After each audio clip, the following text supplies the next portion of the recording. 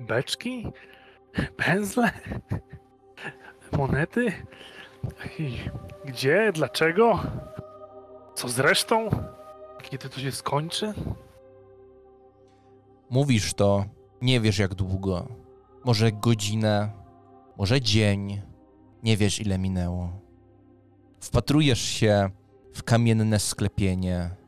Wypowiadasz te słowa i dopiero teraz zdajesz sobie sprawę, że je wypowiadasz. Jakbyś się przebudził, ale jeszcze cały czas jesteś w tej monotonii powtarzania. W tej obłąkańczej monotonii. Jesteś wycieńczony. Czujesz, jakby twój żołądek się zasysał, jakby próbował się pożreć od środka. Czujesz się taki paskudnie pusty i taki niezdrowy, osłabiony. I gdzieś obok zaczyna majaczyć jakaś sylwetka. To leżę, cokolwiek widzę, jak, nie wiem, coś czuję, jak macam wokół siebie, albo może w powietrzu coś czuć, jak tam, jak obliżę wargi. Oblizujesz wargi i są słone, mokre, ale to chyba spływający po twojej twarzy pot. Dotykasz tego łóżka i wypchany sianem materac. Powoli zaczynasz wyławiać z tej przestrzeni kształty, obracasz głowę. Widzisz taki prosty kominek, pali się w nim ogień. Ogień jest ciepły i tu chyba jest ciepło, mimo że czujesz, że w środku ciebie jest dotkliwe zimno. Obok twarz niziołka. I nie, to nie jest Bonwik Beczułka, to Lumpin?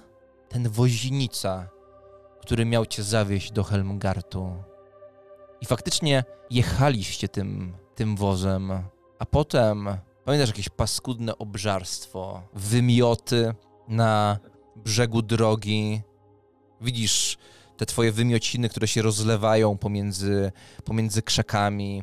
Masz takie mgliste przeświadczenie i nagle już się martwiłem. O, dawno się tak źle nie czułem, jakbym nie wiem, jakbym wyszedł z ciebie i długo nie wracał. No. To prawda to? Coście gadali. To jakieś berybojki. Co? Nie, nic nie mówiłem, znaczy zapleniłem. Rozglądam się tak od razu po tym pomieszczeniu, po drzwiach, oknach. Gadał Randolph, prawda? Odwraca się i wszystko jest tutaj takie bardzo surowe, pozbawione ozdób. Ten kominek jest taki bardzo, bardzo surowy, proste kształty. Jak trochę w twierdzy jakby, tak. Możliwe, jak najbardziej. I tam w kącie na takim bardzo prostym stoliku widzisz krążące pióro, trzymane przez mężczyznę, który niby jego ubranie się nie wyróżnia kolorystycznie, ale jest dobrze ubrany, ma jakiś dublet, coś jest w tym takiego wyróżniającego się, ale nie aż tak krzykliwie. Bardzo gustownie jest ubrany. No tak patrzę, tak pytająco na niziołka, tak zerkam w stronę tego człowieka, tak? Randolph? Ale i co? Co? Randolph! Lumpin patrzy w tamtym kierunku na Randolfa, który wywraca oczami.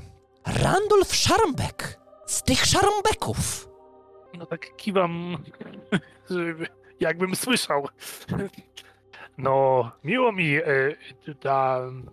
dotarliśmy, to w ogóle coś, ja nie pamiętam, ty żeś wiózł w ogóle. Mówiłem ci, Lumpin, żebyś nie gadał o tych Szarmbekach. Nie ma się czym popisywać. Moja rodzina to banda błaznów, uwierz mi. Żadne wyróżnienie. Ach! Odwrócił się, spojrzał z powrotem na ciebie. Czyli wszystko z tobą dobrze, tak? Mogę wrócić, rozładować pączki i zawracać. No, tak, w sumie tak, bo tu co, spokój, nic się nie dzieje, tak? Wszędzie pełno wojska, jak to w Helmgarcie. No, tu tak powinno być, nie? No, jak lubisz.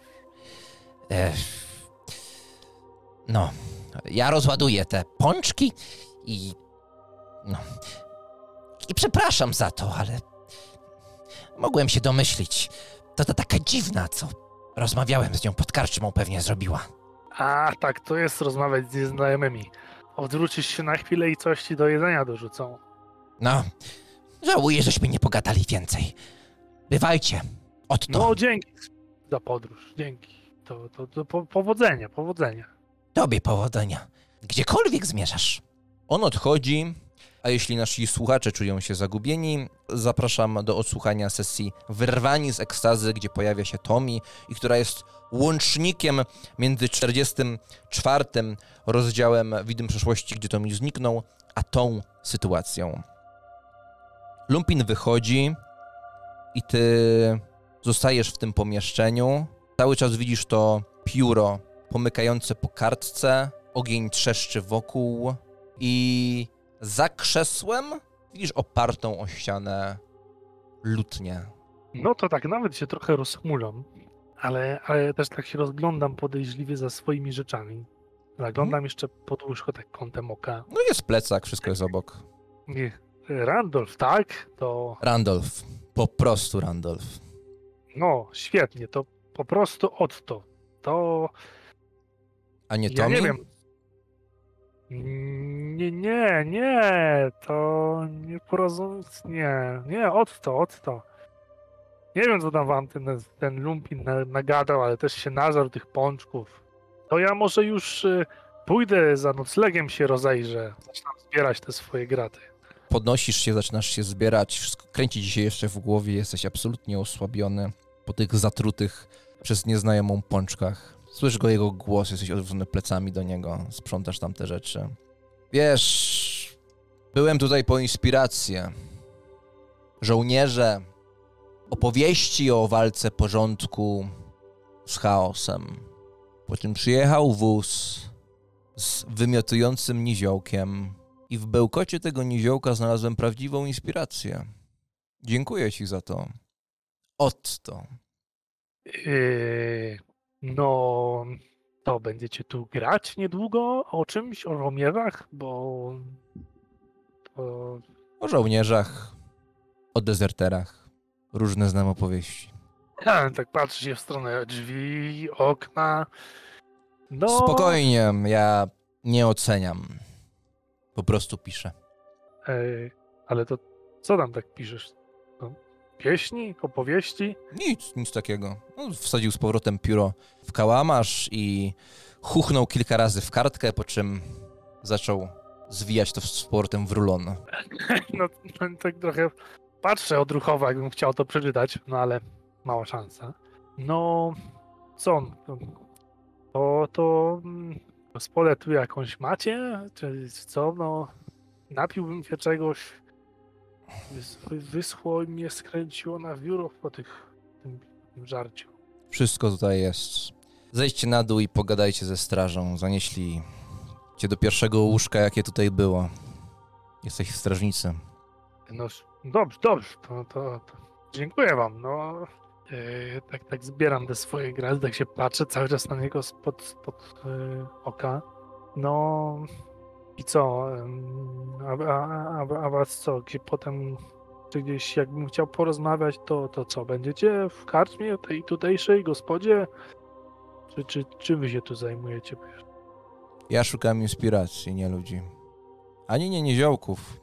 O, dobrze. Niziołki nie są takie ważne. A wy szukacie towarzystwa? No... Czy jednak samotność doskwiera? Nie specjalnie. Byłem ciekawy po prostu, co w okolicy się działo, jak spałem albo żygałem. A tak to nie, malować można samemu.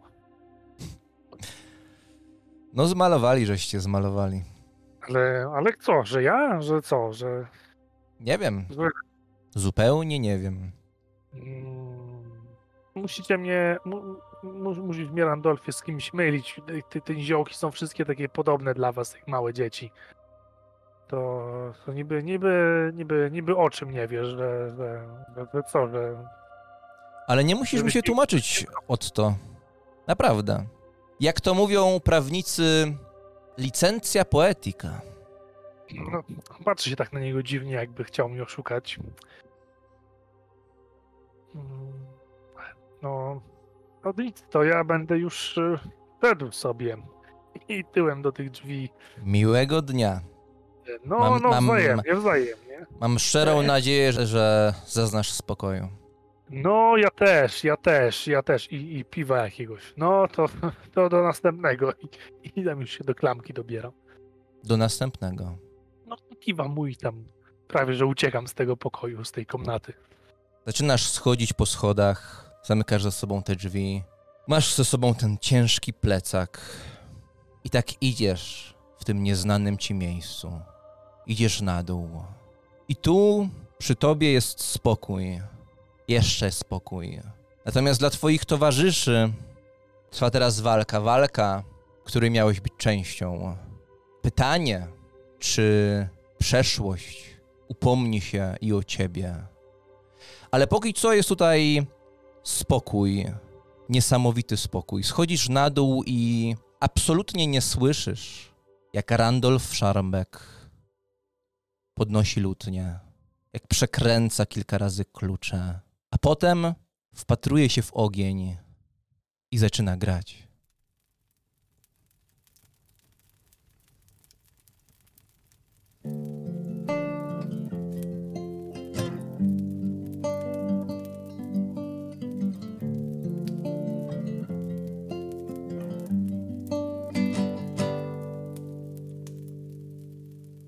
Ochroniarz sługus i malarz mały, zwykłe kmioty uwagi nie warci. Myśleli, że świat kocha ich cały, na sakieweczkę bardzo otwarci. Późno spostrzegli, co zmalowali, rytuał kult Chaosu po pas. W kłopoty tak srogie powpadali, z nadzieją poszli przez wzgórza i las. I tam mogli śpiewać, że od Holthusen aż do podnóża gór byłem tu i tu i tu, gdzie kultystów masz i mutantów rój. Byłem tu i tu i tu. Od Holthusen aż do podnóża gór byłem tu i tu i tu, gdzie kultystów masz i mutantów rój. Wszędzie znój, gnój i plaski z grzybami, by móc uwierzyć w magiczny róg i wieśniaków siłę. Widły do przodu, ze złem się mierzyć. Wcześniej Zelindo kopię z mogiłę. Przeżyli grozę mrocznych czeluści i w drodze powrotnej kłopotów moc. Kto w mieście żyw, niech wieści rozpuści. Zwycięstwo zły szlachciur przepadł w tę noc. I on już nie zaśpiewa, że od Holthusen aż do podnóża gór byłem tu i tu i tu, gdzie kultystów masz i mutantów rój. Byłem tu i tu i tu. Od Holthusen aż do podnóża gór byłem tu i tu i tu, gdzie kultystów masz i mutantów rój. Wszędzie znój, gnój i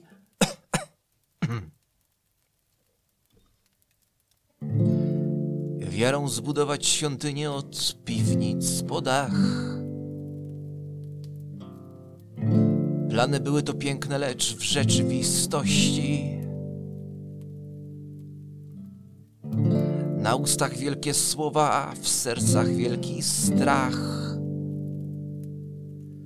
Przegrani, póki żyją, ich widma przeszłości. I jedyne, co im pozostało, to śpiewać.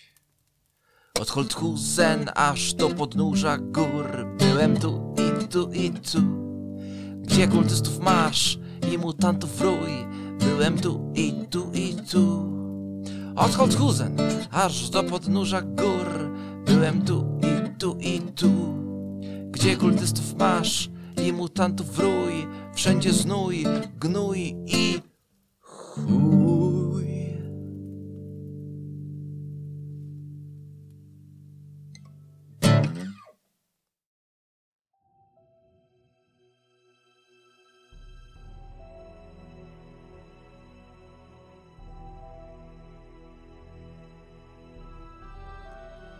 Od sługi Roberta Wittgensteina do wybrańca Sigmara. Od sługi Zelindo Tegelera do wybrańca Cincha.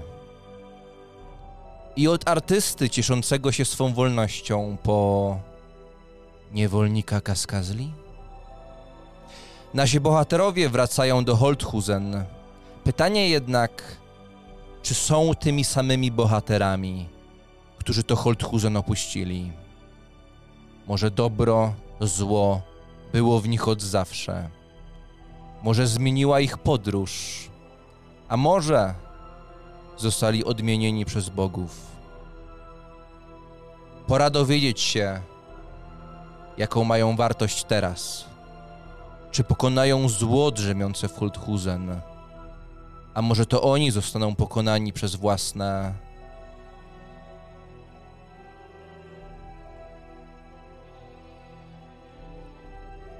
Widma Przeszłości. Rozdział 57.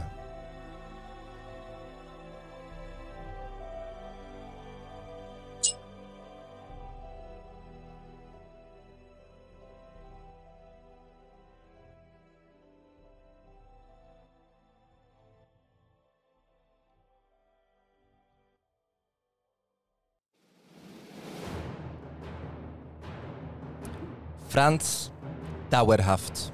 Jesteś na czele wojska. Jesteś przy północnej bramie, gdzie Leopold Holderbaum jest przy bramie południowej. Robisz krok w przód, słysząc pierwszą eksplozję, a potem kolejną i kolejną. Hakon wrócił. Lata nad Holthusen, strzelając i słyszysz tylko wybuchy, gdzieś walącą się ziemię, krzyki, ale nie ludzi.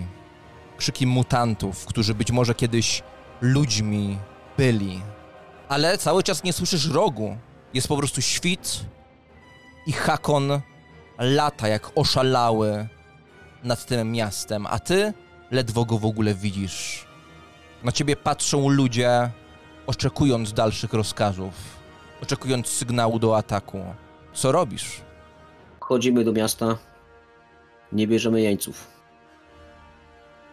Pamiętajcie, że ci, którzy prawi, są już poza murami. Reszta została przemieniona. Została przemieniona tak jak Zuna, ta z obozu. A więc strzelaj. Czyli nie czekasz na róg od kapitana Huberta? Nie czekam. Myślę, że to jest nasza szansa. Skoro mamy już jakąś dywersję, to trzeba wykorzystać. Strzał, świst od najlepszego łucznika w armii Leopolda Holderbauma i strzała, do której przyczepiona jest laska dynamitu, który jest podpalony, wbija się w bramę. Bramę, na której jest jakieś zarośnięte paskudztwo. I gdy to się tam wbiło i jest taka cisza, ty wiesz, że mężczyzna, który wystrzelił, powiedział, że to nie wystarczy. I już wcześniej rzucili tam luźno dynamit niezapalony. I ten, który zapali się teraz, miał zapalić te inne. I dokładnie to się dzieje. Eksplozja wstrząsa tą bramą.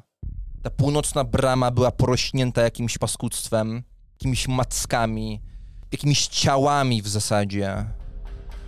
A pod spodem była ta zwykła holthuseńska brama. Jedna z kilku bram. Pytanie, czy inne są zamknięte.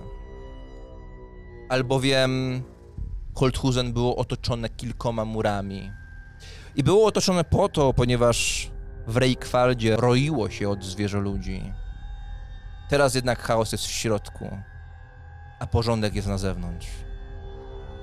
Ruszasz do przodu. Ledwo te kawałki opadły, a ty po prostu widzisz przesmyk w tych płomieniach. Brama nie istnieje, za nią nie ma kolejnej. I tam widzisz ulicę miasta Chaosu. Miasta, z którego kiedyś uciekaliście jak tchórze, przerośnięci przez siłę, nieczystą siłę z tego miasta. Teraz to wy przerastacie swoją potęgą ten panujący tutaj chaos. Na ulicy ciała, wijące się ciała, mutantów, kultystów Slanesha, nieważne. Część w ogóle nie przypomina ludzi. Widać tylko rytmiczne, posuwiste ruchy, szelest, chlupot, organiczne mlaśnięcia. To wszystko słyszelibyście, gdyby nie szczęk twojej zbroi, gdyby nie szczęk zbroi twoich ludzi, gdyby nie tupot żołnierskich butów. Opisz, co robisz, Franz. Idziemy formacją, a nie jako taka zbieranina. Powoli zmierzam w kierunku bramy, tak? Idąc w pierwszym szeregu ze swoimi ludźmi. Łucznicy są gdzieś tam w środku i tworzymy taki w miarę zwarty czworobok. Ci z bronią sieczną, rąbaną i wszelaką ręczną, prawda, idą na skrzydłach. Tworząc taki czworobok, łucznicy są w środku. Rozmawialiśmy też o tym, że mamy tam różnego rodzaju substancje łatwopalne. Więc no, wchodzimy, jeżeli widać jakieś pierwsze w ogóle zabudowania, to wydaje rozkaz, żeby łucznicy postrzelali po prostu kilkoma tam strzałami podpalonymi, nie? Te zabudowania. A czy czytasz ten plan, który przygotowali Hakon i Talan? Tak, no czytam go. Co tam jest napisane. No myślę, że ten plan Talana i Hakona przeczytałeś już przed wejściem, przed zniszczeniem tej bramy. I albo macie szczęście, albo to była jakaś dziwna podpucha, bo jest to dokładnie ten plan Leopolda Holderbauma. Dokładnie to, co wtedy ustaliliście. Jakby Talan i Hakon po prostu spisali tam te słowa, nie dodali tutaj nic nowego. No zapoznaję się całkowicie z tym planem. Na każdej kartce jest dokładnie to samo. Uznali, że plan Leopolda jest dobry i nie wymyślą nic więcej, ale no biorąc pod uwagę, że Kaskazla czyta w myślach, stwierdzili, że wprowadzą tę niepewność co do tego planu, więc tak po prostu na każdej kartce jest dokładnie to samo, czyli to, że macie czekać na róg od kapitana Huberta, po czym równo po 10 minutach zaatakować i spotkać się w centrum z armią po przeciwnej stronie. Masz róg, możesz wysyłać sygnały i wiesz jak wysłać sygnał do ataku. Nie chcę tego robić. Wolę takim dość powolnym tempem, ale dokładnie zająć się paleniem i ewentualnie ostrzałem jakichś przeciwników, których zobaczymy. Tak w miarę te 10 minut, przed którymi się wyrwałem, albo nie wiem, 15, bo nie wiem kiedy ten róg nastąpi z nad tej wody, powoli realizować wejście do miasta. Jeżeli będę już trochę głębiej, to zobaczymy, co będę robił dalej. A jak w tym wszystkim odnajduje się Friedrich? Ja trzymam się gdzieś z tyłu, za Francem. Po tym już jak bramę zniszczyliśmy wcześniej, podejrzewam, że stałem gdzieś zaraz obok niego. Tak samo jak on, patrzyłem co jest na tych kartkach, jakie plany są tam wypisane. Ale później cofam się i tak jak on mówił o tym czworoboku, który tworzą ludzie, to ja staram się znaleźć w środku. Czyli razem z tymi łucznikami. Mam miecz, tarczę. Nie z łucznikami, ale w drugim szeregu jakby tych, którzy walczą wręcz. I sunę z nimi po prostu. Więc ruszacie. Przed sobą masz plecy Franca, który idzie na czele. Obok w równym szeregu wyszkoleni ludzie. Wchodzicie, jedne mury, drugie. Ten czworobok jest dosyć szeroki. Nie da się z 200 osób tutaj, przy tej wielkości bramy i przy tej wielkości ulic, nie da się z takiej liczby osób zrobić takiego czworoboku. Więc czy to mogą być takie 4-5 czworoboków tak naprawdę, które po prostu suną jeden po drugim, a ty jesteś na czele pierwszego? Mogą być, nie? Tylko tam chodzi o to, żeby po prostu trzymać tu na razie wszystko w zwarciu. Jeżeli będzie możliwość, no to będziemy się gdzieś tam łączyć, na przykład jeżeli one są 4, tak, no to później zrobimy 2 większe, chwilę, żeby się przegrupować. Bo rozumiem, że w tej całej organizacji mam tam swoich jakichś ludzi na tyle zaznajomionych z wojaczką, że będą wiedzieli jak się zachować, tak, jeżeli otrzymają jakieś komendy. Tak, jak najbardziej. I normalnie robilibyśmy tutaj dużo testów dowodzenia i tak dalej, natomiast organizowaliśmy, i mówię to również dla naszych słuchaczy, pomiędzy tymi sesjami, pomiędzy poprzednią a tą sesją, walkę frakcji, gdzie dowiedzieliśmy się, jak Sigmarytom poszło w starciu ze Slaneszystami, więc będziemy tutaj rzucać dużo mniej. Ja po prostu to, jak się to udaje, będę dostosowywał do wyniku tej walki frakcji. Idziecie do przodu. Friedrich, widzisz przed sobą Franca. Mija ci jeden mur, drugi mur, trzeci. I tak każda ta formacja po kolei wkracza do Holthusen. I bardzo szybko natrafiacie na przeciwników. Pytanie, czy to w ogóle są przeciwnicy? Tak jak mówiłem, te ciała po prostu leżą na ulicach, w posuwistych ruchach, pomutowane. Część jest tak pomutowana, że w ogóle nie przypomina ludzi. Przypominam jakieś rozrośnięte gluty, pokryte mackami, pokryte fałdami skóry, pokryte uszami, oczami, pokryte futrem. Część, i to jest najbardziej przerażające w tym wszystkim, przypomina ludzi. Ocierają o te porozkładane wszędzie ciała. Do ciebie, Franz, jeszcze nic nie doszło, natomiast ta formacja jest tak szeroka, że idąc tymi ulicami, w końcu któryś żołnierze natrafiają na te ciała i miecze idą w ruch. Widzisz wyraźnie, jak z boku ktoś robi 2 kroki do przodu i po prostu tnie na odlew tym mieczem, odrąbując łeb, a potem tnąc dalej. I to ciało, które posuwało się rytmicznie, szybko przestaje. Został tylko ten glut, po czym reszta zaczyna uderzać to tarczami. Ktoś wypuszcza strzałę wysoko, ona gdzieś tam opada na te ciała. Pozostałe strzały wypadają na te budynki. Ja w tym czasie wiem, że część z tych ludzi, szczególnie byłych mieszkańców, na pewno chciałbym mieć swoich towarzyszy podróży. A mówisz o ochotnikach z Zachsztadu? Tak, tak. To niecałych 10.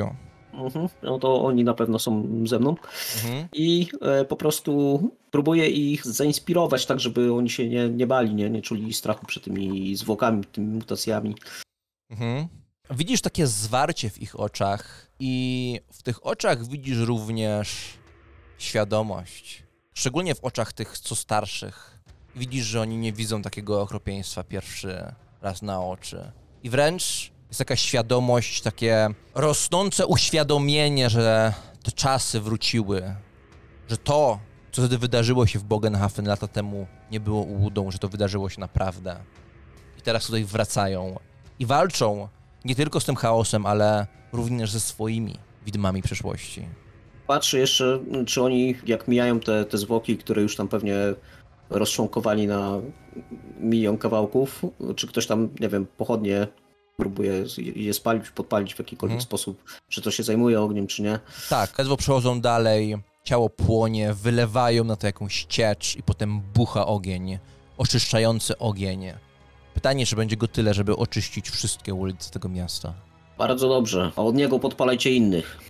Strzelać w to, co leży, tak, żeby ogień oczyścił to miejsce. Holthusen to teraz rana na cielsku imperium. Musimy oczyścić to miejsce.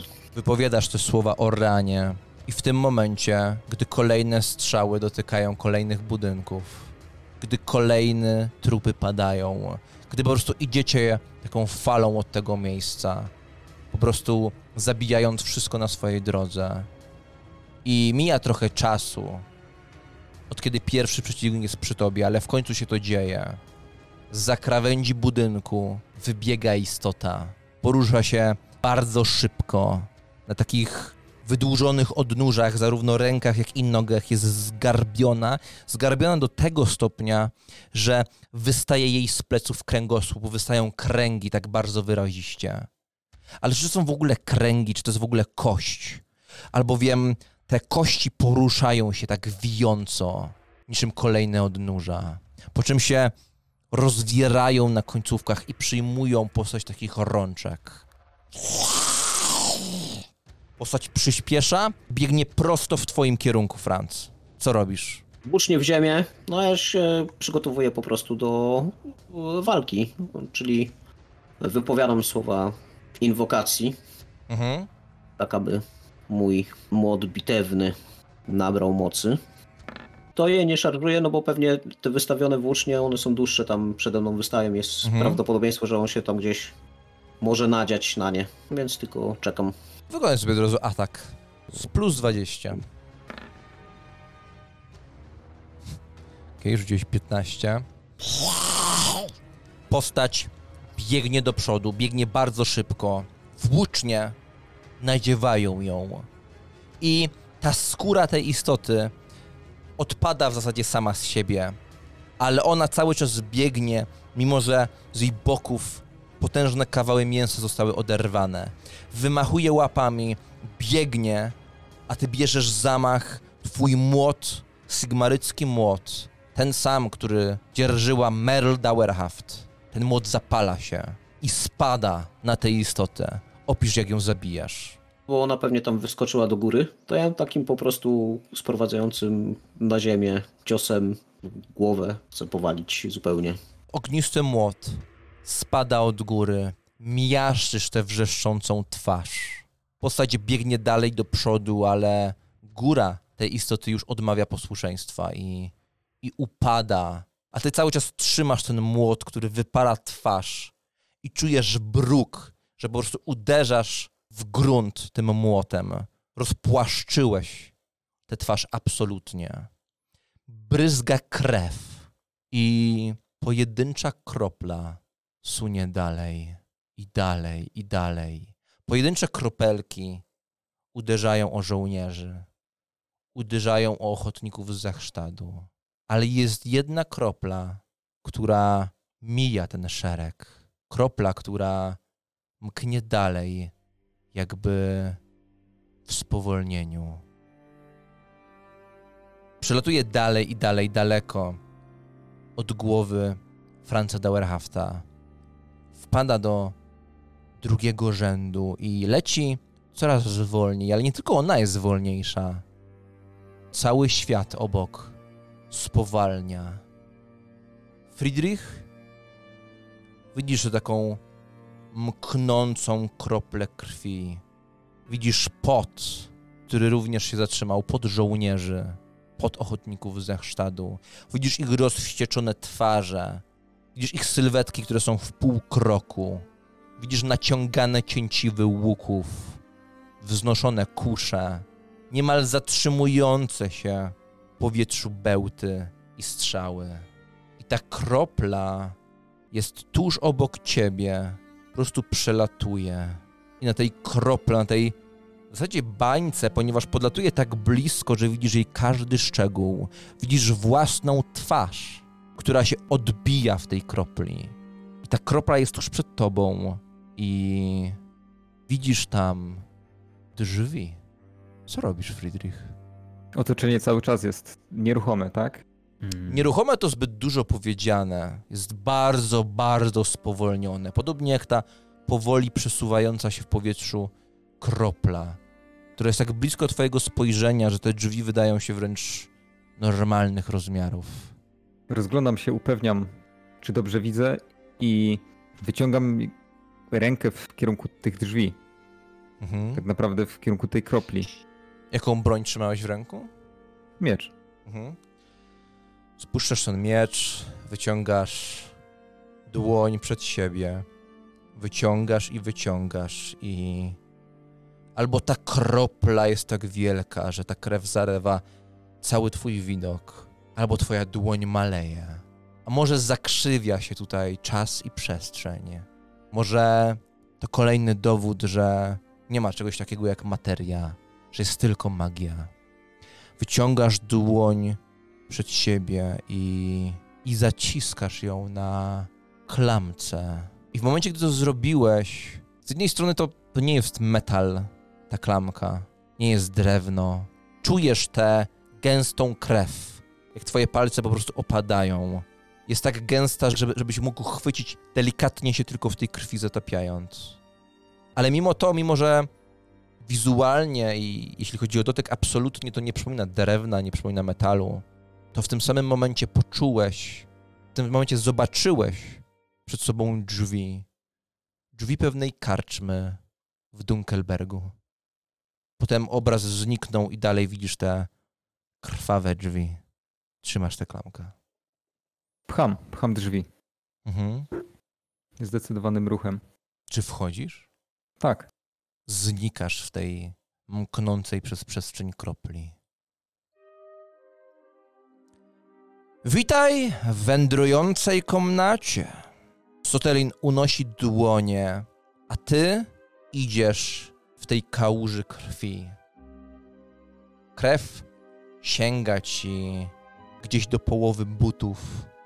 Patrzysz wokół i masz wrażenie, że widzisz szynkwas, widzisz pojedyncze stoliki, ułożone inaczej niż w Dunkelbergu, w wędrującej komnacie, ale w jakiś sposób przypomina to karczmę albo jakąś salę balową. Natomiast to tylko jeśli chodzi o rozłożenie, ponieważ wszystkie te krzesła, stoliki, podłoga, ściany, wszystko to jest taką płynną bryłą krwi. Wiem, że okoliczności prawie jakbyśmy byli tutaj sługami samego pana czaszek.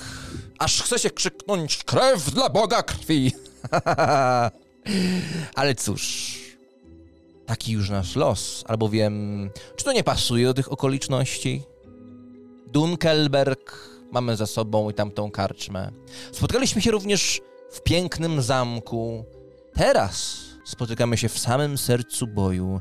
A więc prosiłeś, Friedrichu, czy może raczej Frederichu, prosiłeś, Friedrichu, o spotkanie i prosiłeś i otrzymałeś je. Pytaj zatem, mów, jestem tu tylko dla ciebie. Uśmiechnął się. I on jest jedynym elementem, podobnie jak ty, który nie jest tutaj z krwi. Podchodzę do szynkwasu. Za szynkwasem pewnie są jakieś półki, na którym leżą zazwyczaj kufle. Sięgam tam i biorę stamtąd papier, który się tam po prostu pojawia. Lub po prostu zawsze tam był. Jakiś kałamarz. Kładę go na tym szynkwasie. Po prostu robisz to, jakby ta komnata cię słuchała. I masz ten papier, który jest niby papierem, ale w zasadzie jest takim płatem krwi. Cokolwiek tu zrobię, czy będę mógł to wyciągnąć razem z sobą. Jesteśmy blisko finału i muszę wszystko dobrze zaplanować. Franz dobrze wie, kim jestem i prędzej czy później mnie zaatakuje. Muszę być na to gotowy. Muszę próbować go ugrać. W walce mogę nie mieć szans. Chcesz to wyciągnąć teraz? Najlepiej tak. To jeszcze jedną rzecz, ale zaraz wszystko wyjaśnię. Możesz to zrobić, natomiast zaburzysz granice rzeczywistości. A to może cię kosztować, jeśli wiesz, co mam na myśli. Kosztować człowieczeństwo. I umówmy się, ten statek dawno odpłynął. Więc czy to aż tak wiele zmienia? Więc tak, bierz, co tylko pragniesz stąd. Wędrowna komnata stoi przed tobą otworem. Zaczynam pisać na tym papierze. Przez chwilę się nie odzywam, ignoruję go całkowicie. Zatrzymuję się kilka razy, namyślam, piszę dalej. Wyciągam z szuflady pod szynkwasem kamień. Mały kamień jakiś niebieski. Wygląda jak szlachetny. Wygląda mniej więcej jak naczynie duszy, ale jest o wiele mniejszy, taki, że mieści się praktycznie w dłoni. I podaję po chwili Sotelinowi ten napisany list. No, zerka z ciekawością, tak naciąga go, mruży oczy, jakby próbował cokolwiek rozczytać w tej krwi. Napisane jest tam dokładnie to. Talanie, artefakt, który dla ciebie stworzyłem, jest moim najznamienitszym dziełem. Nazwałem go naczyniem duszy. Mimo swoich niewielkich rozmiarów, kamień ten jest w stanie pochłonąć nawet najpotężniejszą duszę. Dzięki niemu, jeśli demon, o którym opowiadałeś, zjawi się ponownie, będziesz w stanie uwięzić kwintesencję jego istoty w tym kamieniu, niczym w magicznym więzieniu, spętaną wiatrami magii Hysz. Tuż po śmierci demona musisz wypowiedzieć zaklęcie, które pochłonie ulatującą z ciała duszę i zamknie ją w naczyniu. Gdy to osiągniesz, musisz dostarczyć go mi do Kolegium Światła w Waldorfie, abym zdezintegrował kamień wraz z uwięzioną z nim istotą. Tutaj jest treść zaklęcia, które faktycznie poznałem w Schilderheim. Powodzenia, twój przyjaciel Jodokus Holtzman. Przekażę to Francowi jako plan, którego Talan nie przedstawił żadnemu z nas. Ten list ma złamaną już teraz pieczęć z symbolem Kolegium Światła, tak jakby faktycznie był wysłany z tego kolegium. Przekażę ten list w odpowiednim momencie Francowi jako plan Talana, który przedstawił tylko mi jako osobie o talencie magicznym. Jeżeli pokonamy Kaskazle, jestem pewien, że będziecie chciał na mnie zaraz rzucić. Jeżeli zaufa mi, że to faktycznie był plan Talana, być może uda mi się go oszukać, przekazując ten kamień. I pokazuję ten kamień, który wyciągnąłem z tej szuflady, odwracając jego uwagę tak, żeby ten prawdziwy kamień móc przekazać tobie. A on, myśląc, że posiada duszę Kaskazli zamkniętą w tym kamieniu, być może nawet walka nie będzie wtedy potrzebna. Tak jak mówię, w walce mogę nie mieć z nim szans. Z tym jego zasranym młotem, z tym Sigmarem na ustach. Muszę kombinować w ten sposób. Muszę to wszystko stąd wyciągnąć. Cicha woda brzegi rwie. Podoba mi się to bardzo, mój drogi Friedrichu. Bardzo mi się to podoba. Natomiast jak mówiłem, to ty to wyciągasz i musisz ponieść tego konsekwencje. Jestem pod wrażeniem. Wyjdę w tym samym miejscu, w tym samym czasie, momencie? O, nie, to tak nie działa. Co myślisz o Norsce o tej porze roku? No żartuję, no oczywiście, że tak. Mówi, oddając ci tę kartkę krwistą. Mhm. Zawijam ją tak, żeby z powrotem była tym zwiniętym listem, ale ze złamaną pieczęcią. W jaki sposób po prostu, kiedy będę miał kamień, wypełnione naczynie duszy i będę mógł ci go przekazać. Wystarczy, że będziesz sam, naprawdę sam, a wędrująca komnata do ciebie zawędruje. No teraz porozmawiajmy, jak możesz mi pomóc. Dobrze wiem, jak jest to dla ciebie ważne. Dobrze wiesz, jak wygląda sytuacja. Ważne. Już nie przesadzajmy. Może kluczowe? A może jesteś po prostu jednym z milionów elementów poruszających się w bezsensownej materii, w pyle. Może tak. W tym momencie lubię już o sobie myśleć, że jestem tutaj coś wart i że odgrywam ważną rolę. Taki był nasz układ, że będziesz kimś istotnym, że twój los będzie jakiś, nie będzie pustą księgą, będzie zapisany. Ten miecz, który masz, rozetnij nim cokolwiek i wyobraź sobie największe okropieństwa, jakie toczyły twoje życie. I nadaj tym okropieństwom kształt, zapach i przyjdą. Tak samo jak przyszły wtedy w Schilderheim, tak samo jak wyszły z ciała tego wujka. Rozetnij dowolną rzecz. Ścianę, czyjeś ciało. Przyglądam się temu mieczowi. Rozumiem, że wygląda całkowicie normalnie. Tutaj w blasku, tym krwawym blasku, pod pewnymi kątami zauważyłeś, że pokrywają go jakieś księżycowe symbole. Jakby metal tylko pod pewnymi dziwnymi kątami przy grze świateł odrobinę się wgniatał, tworząc te symbole. Przyglądam się temu, chowam miecz do pochwy. Muszę wszystko wiedzieć o Kaskazji, co możesz mi tylko przekazać. Coś, co pomoże nam je pokonać. Jeżeli ma być martwa, będziemy musieli zrobić wszystko, co w naszej mocy. Dopiero później mogę zająć się tym kamieniem i pochłonięciem tej duszy. Jak ją powstrzymać przed ucieczką portalami do innych miast? Wyrwać jej duszę. Będę miał na to czas po jej śmierci? Czy najpierw Niewiele. powinniśmy zniszczyć sam portal? Niewiele. Będziesz miał czas. Nie musicie niszczyć najpierw portalu. Co do tego, jak ją zabić, sam się zastanawiam. Skubana włada teraz wszystkimi wiatrami magii. Franz nawet nie walczył z nią w pełnym jej potencjale. To się teraz zmienia. Jeszcze się nie zmieniło, ale do czasu waszego starcia się zmieni. Ale tak, dorwie Inga.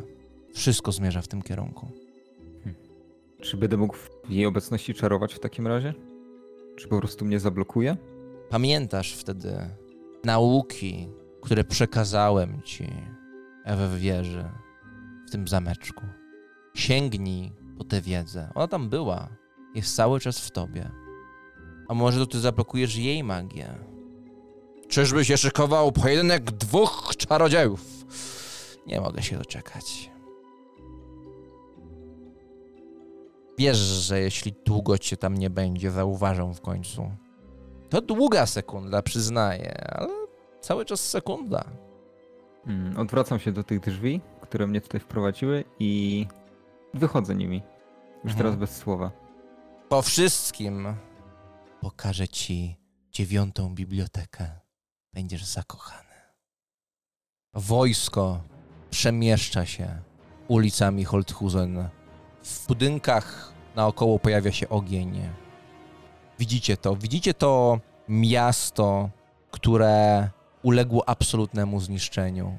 Ulice, podłoże jest pęknięte, są wyrwy, które sięgają tak głęboko, że nie sposób tam sięgnąć wzrokiem. I nie pokonaliście wiele, ale widzicie to. Widzicie to po prawej stronie i przypominacie sobie ten moment, kiedy wkroczyliście tą bramą, wracając od szadziowego drzewa i widzieliście tego malarza, który jak gdyby nigdy nic, stał na środku i gdy inni panikowali, on malował paloną świątynię Sigmara. Widzicie ten rynek w oddali i kopułę tego budynku, która teraz jest zapadnięta. Wokoło są te rusztowania. Natomiast to wszystko jest zniszczone. W zasadzie pozostałości tych drewnianych rusztowań. I wszystko jest pokryte tymi mackami. I teraz to taka posępna, groteskowa parodia świątyni. Macki dotykają tego budynku. Patrzycie w tamtym kierunku. A wokoło mlaski, wrzeszczące dźwięki kolejnych rozrywanych ciał, sług kaskazli, wynaturzeń stąpających po ziemi. Franz, o czym myślisz, widząc ten upadły symbol Boga Imperatora? Że przechodząc wtedy, miałem takie myśli, że uda mi się zostać kimś pokroju Roberta Wittgensteina i jak już będzie mnie na to stać, to będę się starał odbudować tą świątynię. Chociaż jeszcze wtedy aż tak blisko Sigmara nie byłem, ale taka myśl wtedy krzątała się po mojej głowie, że no takie świętokradztwo trzeba karać i jednak tą świątynię wznieść z powrotem. Także wracam wspomnieniami po prostu do tamtego momentu. No i później do tych wszystkich ludzi, którzy gdzieś tam po drodze w tym Holthusen żyli. Do tej całej akcji z magazynem, z Inkwizycją w ogóle, do Thorsteina Ackermana. Tak po prostu szybki taki przepływ. Więc myślisz o tym wszystkim w momencie, gdy w czoło Friedricha, idealnie w środek tego czoła, uderza ta kropla krwi, rozbryzgując się. I wojsko Franza Dauerhafta rusza dalej przez Holthusen. Opisz, Franz, co robicie w dalszej kolejności, ale jak prowadzisz te oddziały przez to całe miasto. Jeżeli są jakieś zwłoki, to palimy, budynki wszystkie po drodze palimy. Generalnie poruszamy się w miarę, na ile to możliwe, zwartej formacji. Od czasu do czasu, jeżeli nie ma takiej możliwości, żeby coś podpalić, no to tam kilku żołnierzy po prostu odrywa się od tej naszej formacji i podpala resztę, ale każdy jest czujny, tak, bo zwracam na to dość często uwagę, żeby się rozglądać za jakimś zaskoczeniem z bocznych uliczek, więc dbamy przede wszystkim o bezpieczeństwo nasze. Posuwamy się cały czas. Jak głęboko już nam się udało wejść? No jesteście już kilkaset metrów w głąb miasta. No to w takim razie ja dmę w róg i daję tą komendę do ataku po prostu, żeby druga strona też od tej południowej bramy zaczęła się przemieszczać. Mniej więcej Holthusen znam. Teraz pewnie się bardzo zmieniło, ale staram się odnaleźć te znajome ulice i tak dalej. I przede wszystkim staram się znaleźć dzielnicę portową. Staram się zauważyć, czy tam jest jakieś nasilenie mutantów. No nie zmierzacie w ogóle w tamtym kierunku, strażników. zmierzacie w stronę centrum. Musielibyście w ogóle skręcić. Ale jak, znaczy rozumiem, ale jak patrzę w tamtym kierunku, nie widzę, żeby tam było gęściej albo coś takiego. Nie. Jak ty bierzesz udział w walce, Friedrich? Czy trzymasz się tam po prostu w środku? Kiedy jest jakiś pojedynczy przeciwnik, to pozwalam jakby zająć się temu pierwszemu szeregowi, ale kiedy wybiega większa grupa i tam faktycznie ta pomoc ma sens, to staram się gdzieś tam przepchnąć i faktycznie razem z nimi walczyć. Ta okazja nadchodzi bardzo, ale to bardzo szybko. Wyglądało to naprawdę, jakbyście zaskoczyli to miasto, jego ponurych mieszkańców. Franz dmie wróg, a ten odgłos przechodzi tymi ulicami jak widmo. Ale tym razem to nie jest widmo przyszłości, które ściga was. Tym razem to wy jesteście tym widmem, które nawiedza to miasto, które nie jest obojętne wobec tego chaosu. I jak się okazało, i Holthusen nie zamierza być obojętne. Ryki, jazgot z głębi miasta, ale z głębi dosłownie, nie ze środka, z tych szczelin, z podziemi, odgłosy. I z tych wszystkich szczelin, z tych płonących budynków, gdzieś z oddali zaczynają wybiegać przeciwnicy, a wy widzicie mniej więcej w środku miasta wznoszącą się mackę, z której tryska fontanna nasienia. Ta macka opada, słychać eksplozję. Gdzieś chyba tam mignął w powietrzu, w oddali, mały punkt żyrokoptera Hakona. Macka powoli, monumentalnie, a z niej tryska to nasienie. Macka gdzieś tam spada w głąb. I widzicie mutantów, nie kilku, nie kilkudziesięciu, może ponad 100, którzy zaczynają wypadać z tych wszystkich ciemnych zakamarków. Gdzieś tam za nimi leje się to nasienie samego Slanesha tymi ulicami. Jest gdzieś za nimi, a oni biegną przed nim. Ono się rozmywa, rozchodzi po tym bruku, ale oni nie znikają. Biegną do przodu, wyją, ryczą. Widzicie jakąś wielką istotę, która tak przytacza się powoli i na jej ciele są wypustki i ocierają się o te wypustki kolejne mutanty. Jakby ta orgia nie kończyła się nawet w trakcie walki. Każda walka, w której uczestniczyliście, może trwała kilka minut, może dłużej. Gdzieś w tych podziemiach, w tej karczmie, gdzie zaatakowali was zielonoskórzy. Ale teraz dowiadujecie się, czym jest prawdziwa wojna. Albowiem to wszystko nie zginie w najbliższe kilka minut. To będzie długa walka. Franz, trzymasz ten młot. Młot płonie, on nie zgasł po tym ostatnim uderzeniu. Ty jesteś Sigmarem, a Sigmar jest z tobą. Ja będę chciał zainspirować tych swoich ludzi, których mam. Rzucam na ogładę. Tutaj 3 punkty sukcesu, z ogłady mam 5, czyli razem to daje 8.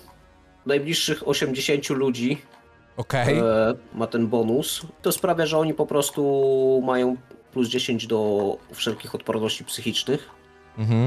No a ja wydaję komendy do łuczników najpierw, bo rozumiem, że te stworki są tam jeszcze. Jak tylko zobaczyłem, że się tam zbiera jakaś większa grupa. Łucznicy strzelać. Po prostu krótkimi komendami będę dowodził. Pikierzy, piki. I znowu tutaj chodzi o to, żeby oni się po prostu zastawili i czekali na ten główny szturm. No i stoimy i czekamy. Ilu dobiegnie. Strzały spadają z góry i jest tuż po świcie, jest ranek. Słońce zaczyna zalewać to miasto i rozświetlać te zakamarki. Ten nieboskłon przysłaniają te strzały, które chwilę później spadają taką chmarą i zaczynają uderzać w tych wszystkich mutantów, w tych wszystkich wyznawców Slanesha i Kaskazli. Część z nich pada, część się przewraca, kolejni przebiegają po tamtych, biegną absolutnie chaotycznie, a wy jesteście w ścisłej formacji, w ścisłym porządku. Piki są wysunięte do przodu, tworzycie taką ścianę i w tę ścianę uderzają. Część mutantów jest podziurawiona przez strzały, bełty, część przez te piki. I ci, którzy nie padli i biegną dalej i walczą dalej, uśmiechają się obłąkańczo, w ekstazie. I to jest przerażające, ale nie dla twoich ludzi. Oni widzą tylko porządek, widzą tylko zwycięstwo, widzą tylko Sigmara i robią swoje, bo po to tutaj jesteście. I tak rozpoczyna się ciężki, fizycznie, już nawet nie chodzi o umiejętności, ale ciężki kondycyjnie, długotrwały, kilkugodzinny bój. Próbujemy się mimo wszystko przesuwać w stronę centrum. Tak jak taka falanga, krok za krokiem. Tarczą i drugi szereg dźga, znowu przesunięcie i tak powolutku do przodu, żeby wszystko to spychać i zabijać. Krok za krokiem ruszacie do przodu. Czas mija. A w trakcie każdej minuty pada tyle trupów, że ciężko to zliczyć. Tommy? A może raczej Otto? Schodzisz na dół po tej dziwnej rozmowie z Randolfem Szarmbekiem, z tych Szarmbeków, cokolwiek to znaczy. Schodzisz na dół i nie słyszysz tej prostej pioseneczki. W końcu, gdy droga robi się naprawdę monotonna, widzisz wyjście z tej wieży. Po drodze oczywiście była masa drzwi prowadzących do innych wież, jakiejś części muru, kto wie. Czasem przez okna, które mijasz, takie wąskie szczeliny. Widzisz, że jesteś na jakimś wzniesieniu, widzisz jakieś lasy. I gdy jesteś na dole, widzisz ją. Jest oparta o ścianę tuż przy wyjściu z tej wieży. Kobieta w płaszczu. I od razu, gdy ty się tutaj zjawiłeś, coś cię zaniepokoiło, dreszcze przeszły twoje ciało. Ten płaszcz jest brudny i czujesz taki słodki zapach w powietrzu, smród, gniejący zapach. Jej twarz jest pod kapturem, spojrzenie wycelowane w dół, tak więc idziesz z góry schodów i nie widzisz jej twarzy. Widzisz tylko kobiecą, szczupłą sylwetkę. No to da się jakoś ominąć? A, Czy Tak, one są dosyć wąskie, ale można przejść obok i iść dalej. no to idę tak, już tak, ale tak trochę plecami do ściany wręcz ją będę mijać, bo Zatrzymaj się, proszę. nie, ja muszę się napić czegoś, ja już pójdę. Wiesz, że nigdy nie uciekniesz. Dławi się, oblizuje. Nie, to pomyłka. Na górze jest ten, co go szukacie. On tam w łóżku go widziałem. Kroczek już w lewo robię, następny. No, ona tak się odkleja od tej ściany i tak się odkleiła tak mlaszcząco. I widzisz, że ten płaszcz jest naprawdę brudny. I pod tym płaszczem jej stopy są bose i również ubrudzone. Tak patrzę z utęsknieniem w ten koniec tego przejścia. Jak się cofam plecami do ściany. Znamy się? Kim jesteś? Ja w ogóle nie wiem, o co ci chodzi. Jestem kaskazlą. Tylko zakrywam oczy dłonią, nie wiem. Zakrywam, a potem usta zakrywam dłonią, żeby jedną, drugą zakrywam twarz. Niemożliwe, nie. Bardzo mi przykro z powodu tego, co czujesz. I tylko słyszysz taki delikatny dźwięk jej stóp, które zaczynają wchodzić po tych schodach do góry. Nie, to z widy, to cofam się do góry. To jakoś tak, nie wiem. Jestem Tyłem, wszędzie, na czworaka. Tommy. Jestem naprawdę wszędzie. I to niemożliwe to. Muszę jeszcze spać. I gryzę się w rękę.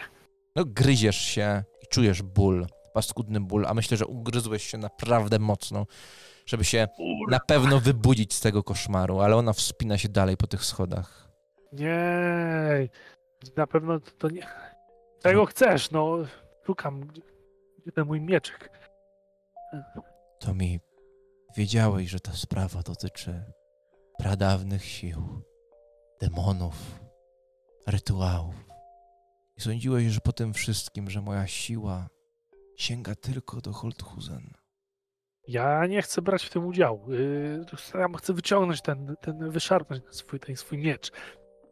No wyszarpujesz go. Jesteś na tych schodach, trzymasz go i widzisz tę kobietę o delikatnym ciele i teraz, gdy ona podniosła odrobinę głowę, widzisz taką trójkątną elficką twarz, tylko jej dół. Ja nie chcę brać w tym udziału. I macham przed sobą tym mieczem, jak się cofam. Nie, to nie dla mnie. Weź sobie kogoś innego. Nie, ja nie chcę. Przykro mi. Nie, weź tych głupców, którzy nie chcieli uciekać. No i macham tym mieczem i się cofam. Oni przyszli sami, ale są zbędni. Co? Nie ma już Tomiego. Nie ma Tomiego. Zapomnij o mnie. No i cofam się powoli do góry w tych zimnych stopniach.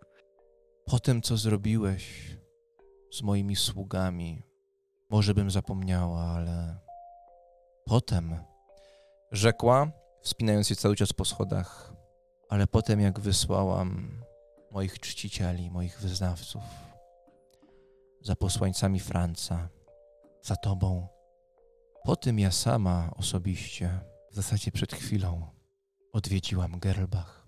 Pamiętasz Ingę? Ingę Haugwitz?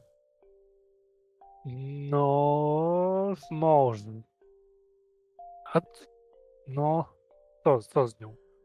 No tak spojrzała na ten ubrudzony płaszcz, na ten brud i lekko odsłoniła ten płaszcz. I widzisz pod spodem, że tam jest nagie kobiece ciało i na tym ciele są jakieś resztki, jakieś flaki, jakieś mięso. To jest Inga. Żadnie mi mina. Rozumiem, że cały czas idziesz w tył schodów, trzymasz ten miecz przed sobą. Piętami tak wyczuwam stopnie. No i gdy ona powiedziała, to jest Inga, uderzasz plecami o te drzwi za tobą. Drzwi do tej komnaty, w której spałeś. No, to tak zaczynam szukać powoli klamki. Mhm. No, Ona się zatrzymuje. nie dostaniesz nic ode mnie. No, trudno, przepadli. No, tam próbuję się odganiać tym mieczem, mimo że pewnie jest jeszcze z 2 metry ode mnie. No ona tak patrzy na ten twój miecz, który porusza się w tej i we w te.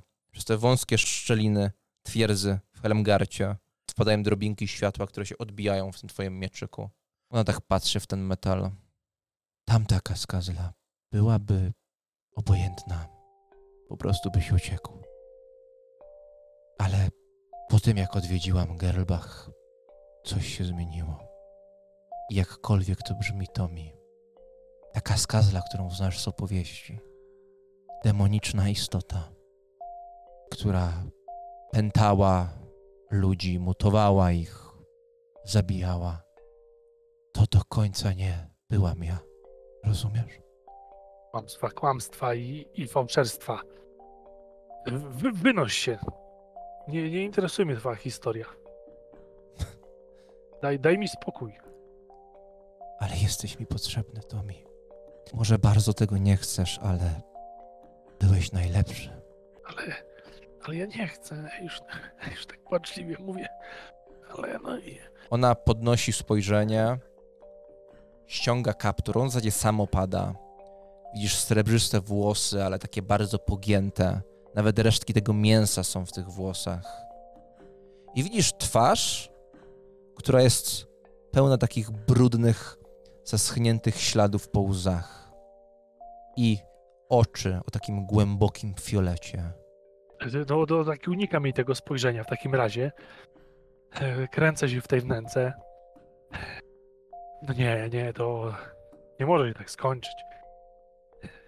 Nie wyrzekam się niczego, co zrobiłam. Niczego się nie wyrzekam. Tam w Bogenhafen oddałam się Slaneszowi. Oddałam się szczęściu. Ale gdy to zrobiłam, zadziałała pradawna elficka magia, wszczepiona mi przez mojego ojca. Magia, która wyrwała fragment mojej duszy i umieściła go w Ingę, ponieważ ta była niewinna. Wszystko dlatego, bo urodziłam się w zasadzie jako bogini. Potężna kaskazla, panna 8 wiatrów. I to miało być blokadą, abym, gdy tylko zejdę na złą stronę, straciła moc. Natomiast ten fragment duszy był czymś więcej niż tylko mocą. Ten fragment duszy był elementem jestestwa, które ledwo zauważyłam. I zrozumiałam to dopiero, gdy ten fragment odzyskałam. Tuż po zabiciu Ingę i Teobalda. I to wydarzyło się. Spojrzała na swoje ciało chwilę temu. Wcześniej wysłałam moje sługi, żeby cię po prostu zabić. Ale teraz widzę jaśniej, wiesz? Widzę jaśniej. I jesteś mi potrzebny, Tomi. Nie chcę cię skrzywdzić. Naprawdę. Możesz uciekać, ale przeszłość będzie cię cały czas ścigać. Zarówno ta prawdziwa w postaci mnie, jak i ta przeszłość, która żyje w tobie, przez którą nie możesz spać, przez którą zmieniasz imię i udajesz kogoś, kim nie jesteś. Jesteś mi potrzebny i obiecuję ci, że po wszystkim zniknę, a ty możesz wrócić do bycia Tomim, gdziekolwiek chcesz. I zrobisz to, czy się na to zgadzasz, czy nie. Dlatego proponuję ci, żebyś się zgodził, bo nie wygrasz ze mną. Po prostu nie wygrasz. Jestem wszędzie. Imperium jest zbudowane na ruinach mego ludu. A ten lud to ja. To jak będzie, Tomi? Stoję taki zrezygnowany pod tymi drzwiami. W sumie przestaję machać tym mieczem na lewo, na prawo, bo się bardziej zmęczyłem. Opuszczam go do ziemi. Nie wyrzekam się Slanesza. Nie przychodzę, aby ci mówić, że nie jestem mutantką, nie jestem zepsuta. Nie przychodzę tu prosić o twoje wybaczenie. Ale mam cel. Myślisz, że Holthusen będzie stało zniszczone, zmutowane i będzie czekało, aż kolejne armie będą je niszczyć? To bez sensu. Nie chcę waszej śmierci, ale nie chcę też umierać. Chcę rozkoszy, wiecznej rozkoszy, ciszy, zatracenia się w niej. I możesz mi w tym pomóc. Wszyscy artyści, którzy byli częścią rytuału mającego mnie odrodzić, albo zginęli, albo nie nadają się już do niczego. To zabawne, że Slanesh jest kwintesencją sztuki wyrażania siebie, ale przy pewnym poziomie szczęścia zdolności percepcji się zatracają. A nawet gdyby byli w stanie, nie zrobili tego, co ty. Tommy, twój obraz był najlepszy. Wtedy, gdy malowałeś szadziowe drzewo. I pewnie zastanawiasz się cały czas czemu. Przecież nie zerwaliście tej kory. Ale taka jest prawda. Byłeś najlepszy. A to oznacza, że nadajesz się najbardziej do tego dzieła. Dlatego wrócisz ze mną do Holthusen.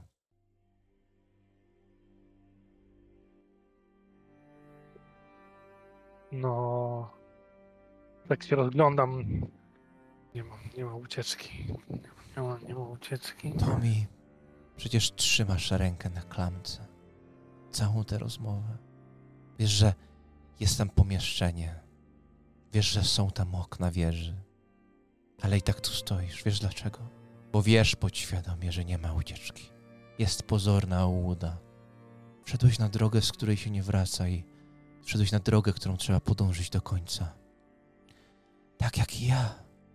I bardzo cię przepraszam, że musi tak być. Ale nie ma odwrotu. Rozumiesz? Z takim płaczliwym. Ale ja nie chcę. Ale z taką rezygnacją wręcz tak próbuję się rzucić w jej stronę z tym mieczykiem i tam jeszcze ją ciąć. Skaczesz w tych schodach. Wykonujesz ten zamach.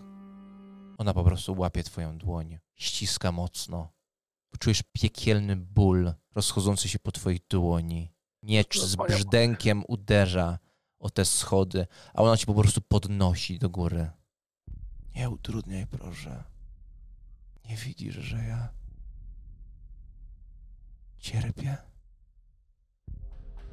No nawet się nie szarpie, bo pewnie po tym uścisku to czuć, że to bezcelowe, więc... No cię powoli opuszcza na te schody, także siadasz dupskiem na tych schodach. Po prostu puszcza to twoją dłoń, stojąc nad tobą. Widzisz pomiędzy tym płaszczem odrobinę jej nagiego ciała, na której są te resztki ciała, wedle tego, co mówiła Inge Haugwitz. Nie patrzę tak na nią celowo, tylko gdzieś w kąt. Podnoszę w sumie ten mieczyk i... Ale co teraz? Do czego ode mnie chcesz, no? Pójdziesz za mną i wrócimy do Holthusen. Możesz płakać, możesz wrzeszczeć, możesz się bać. Ale wiedz, że twój ból w porównaniu z bólem, który ja odczuwam, nie znaczy nic. Wyobraź sobie żyć w spaczonym ciele. Wyobraź sobie żyć ideałami i patrzeć, jak one wszystkie pękają na twoich oczach. Ty wierzysz w spokojne życie, a ja ci mówię, że to spokojne życie istnieje, bo to prawda.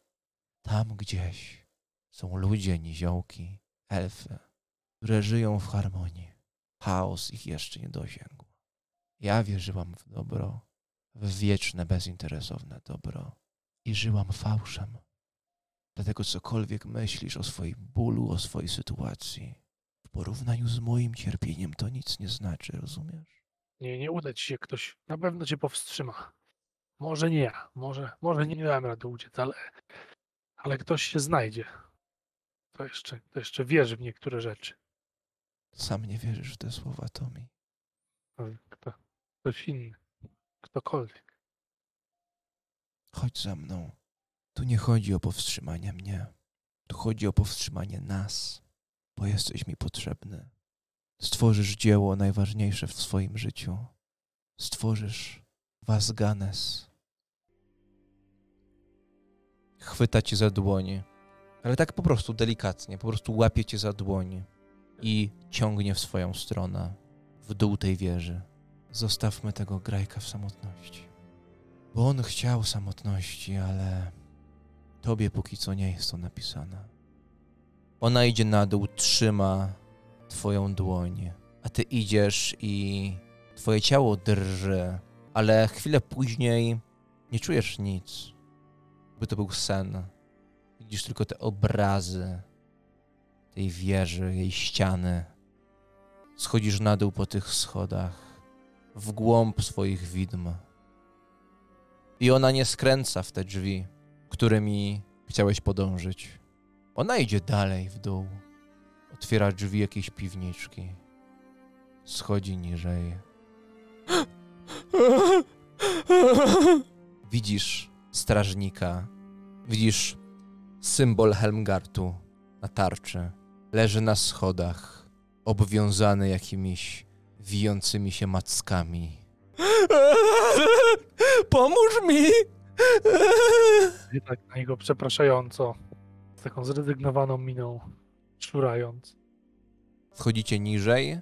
Chwilę później słyszysz taki mlaszczący odgłos, jak te pnącza się od niego odczepiają. A on sam podnosi się, słyszysz szczęk jego zbroi i zaczyna biec do góry w przerażeniu. Schodzicie niżej i niżej, miejscami, które wydają się zapomniane. A potem widzisz to. Pierwsze znaki, elfickie znaki na ścianach. Wtedy uświadamiasz sobie, że to prawda, że ona jest wszędzie, pod powierzchnią Imperium. Tam jest jej świat i nie da się przed nią uciec. Wykonaj test opanowania z -20. Nieudany oznacza 2 punkty zepsucia, udany punkt zepsucia. Jak zdasz na +3, nie masz punktów zepsucia. -5. 2 punkty zepsucia. To o 2 przekroczyłem maksa. No, zaraz będziemy rzucać. Idziecie tymi korytarzami, a ty czujesz pod swoimi palcami, które jeszcze tego dnia zajadały te pączki. Czujesz pod swoimi palcami coś, co jest ci zaskakująco znajome. Wygląda, jak cię trzyma za te dłonie i cię prowadzi. Czujesz na wnętrzu jej dłoni wgłębienie. Głębienie, które zna twój dotyk.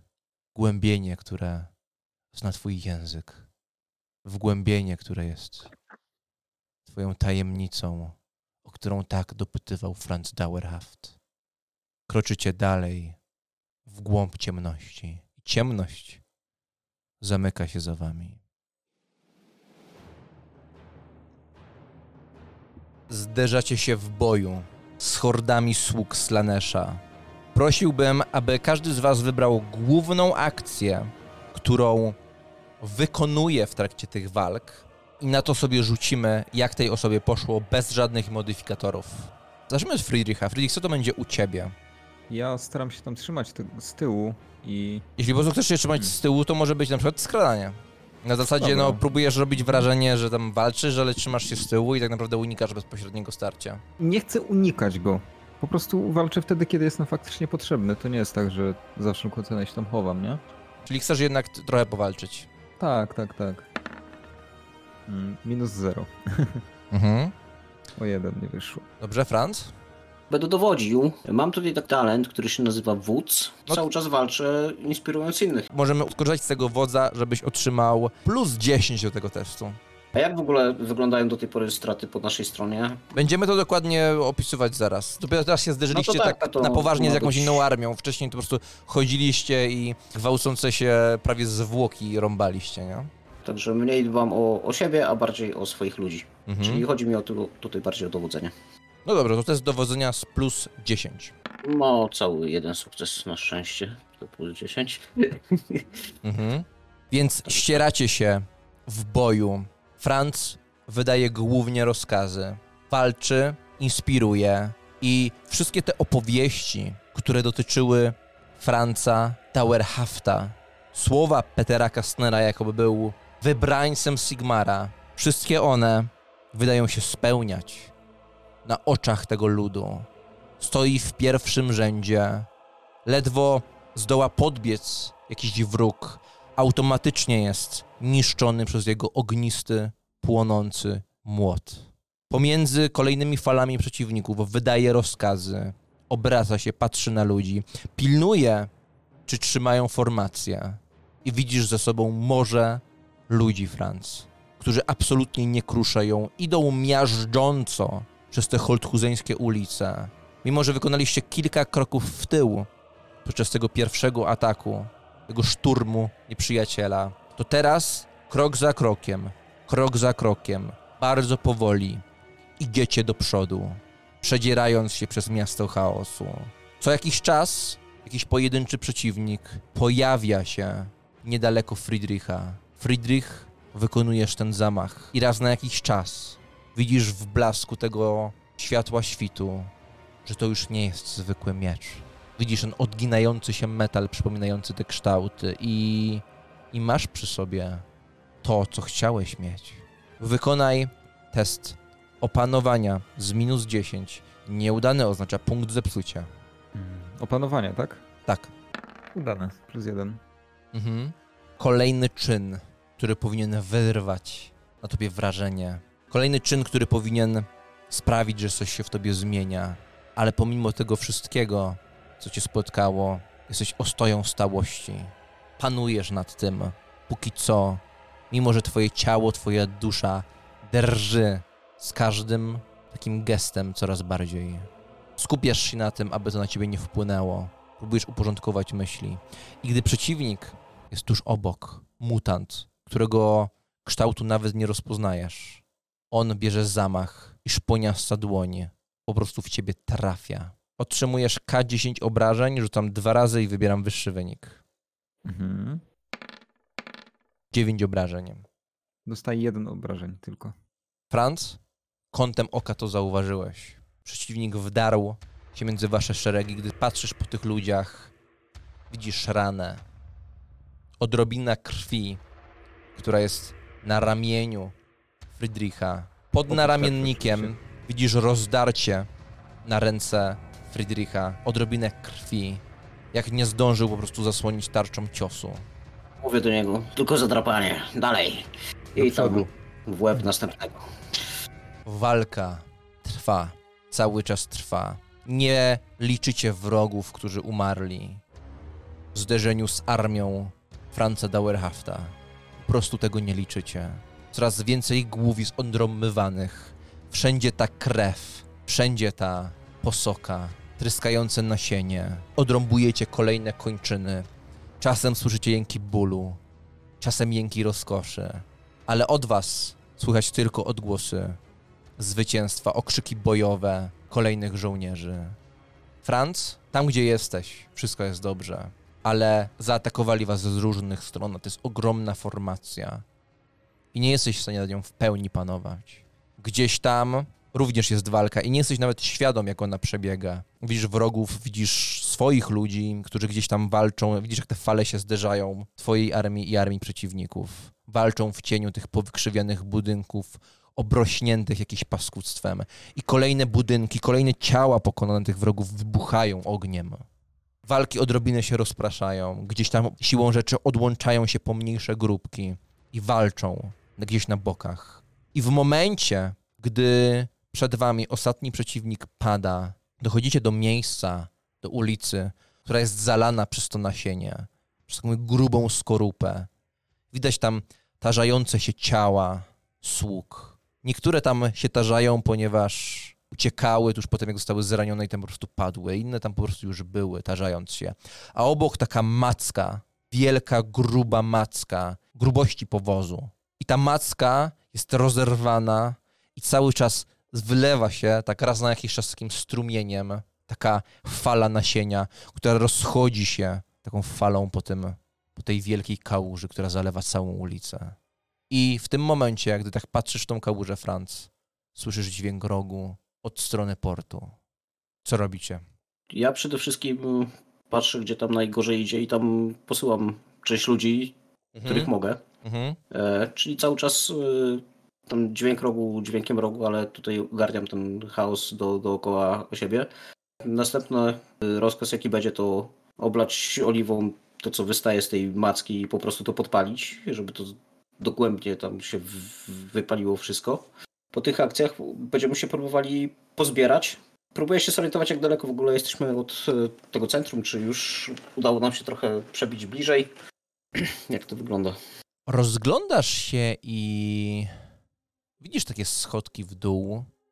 Tam w te schodki wpada odrobina tego nasienia. I widzisz tak dyndający lekko na wietrze szyld uśmiechniętej beczułki, która również porośnięta jest jakimś plugastwem. Jedna ściana jest pęknięta, tam również ze środka wychodzą macki. I wyobraźnia podpowiedziała obraz. Obraz biegnącego tutaj malarza, artysty Kuniberta Quinta, który ślizga w żygowinach, a koń wierzgałek należący do Inge Haugwitz rozkwasza mu kopytami głowę. I to jest taki pojedynczy obraz, który i tobie, i Friedrichowi przemknął przez spojrzenia. Myślę, co się dzieje z tym dzieciakiem, tak przez chwilę po prostu. I żywię się nadzieją, że uciekła.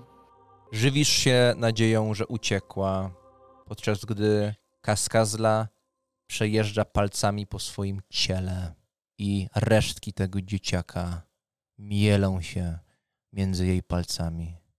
Schodzicie coraz niżej, coraz bardziej w ciemność, a ciemność rośnie również w tobie. Rzucamy na zepsucie. Będziemy rzucać tak, jak jest w tabelce, jeśli chodzi o szansę na umysłową lub cielesną. Czyli tak, test odporności plus 0. -2. Jeśli nic z tym nie robisz, rzut K100 i od 1 do 10 oznacza to mutację ciała, od 11 do 100 w przypadku niziołka to jest mutacja umysłu. 20. Cały czas mutacja umysłu, ale było blisko. Dobrze, więc weźmy tabelę zepsucia psychicznego. Weźmy ją po prostu z podstawki. K100. Strach przed samotnością. To bardzo pasuje do tego, co było to poruszane w ogóle. No trochę nawet bardzo. Tak, to bardzo pasuje. Nawet poruszaliśmy ten temat w zasadzie. Tak, strach przed Trzeba samotnością. jednak trzymać się grupy i tamtych nieszczęśników. To prawda. Dobrze. Bardzo pasuje. Kostki tak chciały. Tylko 3 ci spada w dół, no a resztę już zbierasz na poczet kolejnych. Okay, czyli mam 7 na 8, czyli 3 krawędzi. Opisz, jak idziecie tymi korytarzami, jak to wpływa na ciebie emocjonalnie, to wszystko, jak to prowadzi do tej mutacji. No kurczę, no już się bardzo nie opieram, no bo rzeczywiście się to robi praktycznie bez sensu, więc tam powłóczę tymi nogami. Trochę się daje prowadzić, ale no nikogo tu nie ma, więc od czasu do czasu się oglądam za siebie, tam skąd przyszliśmy. No bo tam rzeczywiście ktoś by był, może jednak coś by dał radę zrobić, ktoś by mi może pomógł, może trzeba było krzyczeć, biec do kogoś. Może trzeba było jednak zostać z resztą ludzi w tych okolicach Holthusen, z Friedrichem, Francem. No i zostałem sam. Kończy się jak kończy. Może trzeba było trzymać się w kupie, no. Kupy nikt nie ruszy. A teraz no jest jak jest, no w tej smutnej ciemności, szarości. W tym dziwnym, słodkim smrodzie. Tak, no pewnie już będę unikać, no takich samotnych wypraw. Mhm. Tak, no rozglądam po tej ciemności, ale no pewnie chyba nikogo nie zauważam, no, żeby mi potowarzyszył. Towarzyszy ci kobieta, która trzyma cię za dłonie. Ona cały czas idzie tuż obok ciebie. Widzisz niewyraźnie te kształty, elfickie wijące się kształty. Szliście jakąś wyrwą w murze. Kurz cały czas unosi się w powietrzu, jakby ta wyrwa była zrobiona przed chwilą. Schodzicie niżej i niżej i niżej. Patrzę tam to światełko, które się oddala za nami. Weburg, Helmgard. Kto wie, jak daleko byś uciekał. Nigdy nie zaznałbyś spokoju. O ten spokój zadbamy. Podchodzi do ściany. Ściana jest w takim okrągłym pomieszczeniu. Jest tu cała masa pajęczyn. I w tym delikatnym świetle Widzisz, jak szczury, pająki uciekają. Ale chwila, w jakim świetle? Znaki ornamentalne, florystyczne znaki na tej ścianie zaczynają się rozświetlać takim jasnym blaskiem. Ten blask wydaje się nawet takim blaskiem nadziei. Oślepia cię wręcz. Ona cię trzyma bardzo mocno, sama dotyka tej ściany, po czym szarpnęło cię przepotężnie. Jakby coś chwyciło cię w okolicach pępka i po prostu pociągnęło do siebie. Wszystko przyspiesza, wszystko zlewa się w jedno, tworząc taki tunel, którym pędzisz. Nie widzisz jej obok, jesteś sam, przerażająco sam i tak suniesz poprzez nicość, ale to nie jest nicość. Gdzieś tam w tych pędzących dynamicznie obłokach, w tym pędzie powietrza, w tym pędzie spaczającego wiatru, widzisz jakieś przebłyski. I te przebłyski są absolutnie przerażające. Widzisz takie wielkie strumienie, jakby wody, po których płyną jak wraki statków, ale to wszystko jest przekrzywione, jakby grawitacja była zaburzona, jakby się działo gdzieś z boku na ścianie. Widzisz wielkie, olbrzymie macki, na których żyją poskręcane miasta i te macki również się poruszają, wraz z nimi te miasta. Widzisz płynącą przez przestrzeń fortecę, mroczną, przerażającą, monumentalną. Widzisz te obrazy bólu, cierpienia, morza ciał, krwi, wielkie istoty, które błądzą wśród tych ciał, biorą te ciała garściami, miażdżą w dłoniach i krew tych ciał tryska na te istoty wielkie, muskularne. Istoty, które są esencją wściekłości. Widzisz te wszystkie obrazy, będące tak naprawdę obrazami domeny chaosu. I ty, zwyczajny niziołek, doświadczasz tego, patrzysz w to i to przypomina sen, albo co gorsza, przypomina koszmar. I nim uświadamiasz sobie, czy naprawdę to widzisz, znowu światło. Znowu jasne światło i uderzasz o twardą posadzkę. Wykonaj test atletyki. 0. Upadasz jak kot na 4 łapy. Odrobinę twoje kolana moczą się w jakiejś mazi. Obok ciebie ona. Może to ten fioletowy blask, a może jej ciało jest fioletowe. Już nie musi udawać. Płaszcz jest gdzieś obok, rzucony jak szmata na ziemi. Te wszystkie symbole gasną. Jesteś w olbrzymim, okrągłym pomieszczeniu, w którym jest ten słodki, gnijący zapach. Wdziera się w nozdrza, jest wręcz otumaniający. A po środku tego pomieszczenia widzisz wielką dziurę w ziemi. Okrągłą, równą, idealną. I z tego pomieszczenia, olbrzymiego pomieszczenia, wypełnionego tymi znakami, wychodzi szeroki korytarz. Tam są jakieś ruchy. Ktoś tam ucieka. I gdy jesteś tutaj, ostatnie z ciał, które wiły się tu w ekstazie, ciał mutantów, po prostu wstaje i rusza w tamtą stronę.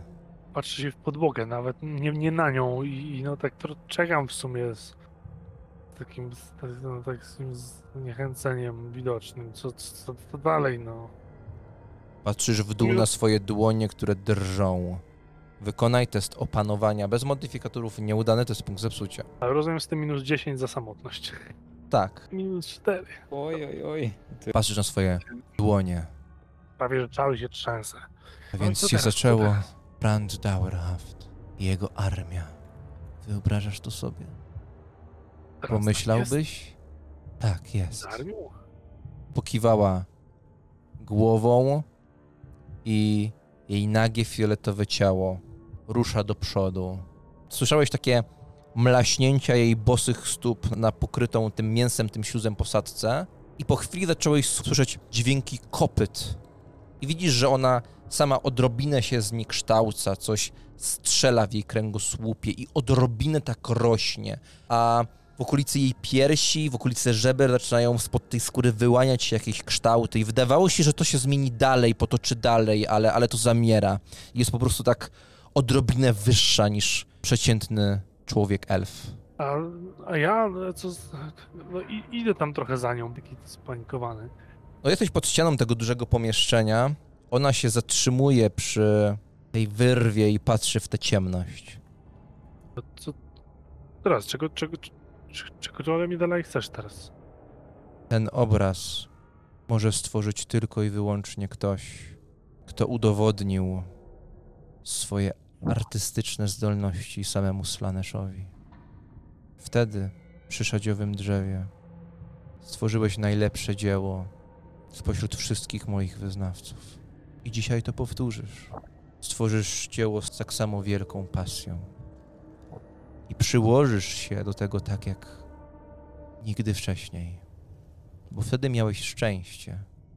W rytuale upadku bogów chodziło o to, aby ich ośmieszyć, splugawić. I Dejon Haugwitz przyporządkował Zelindo Tegelerowi Ulryka, boga bitewnego szału, boga siły, ale jednocześnie bardzo boga bezpośredniego, odważnego. I to ironia tamtej sytuacji, bo stchórzyliście. Wtedy stchórzyliście, bo nie zerwaliście tej kory naprawdę.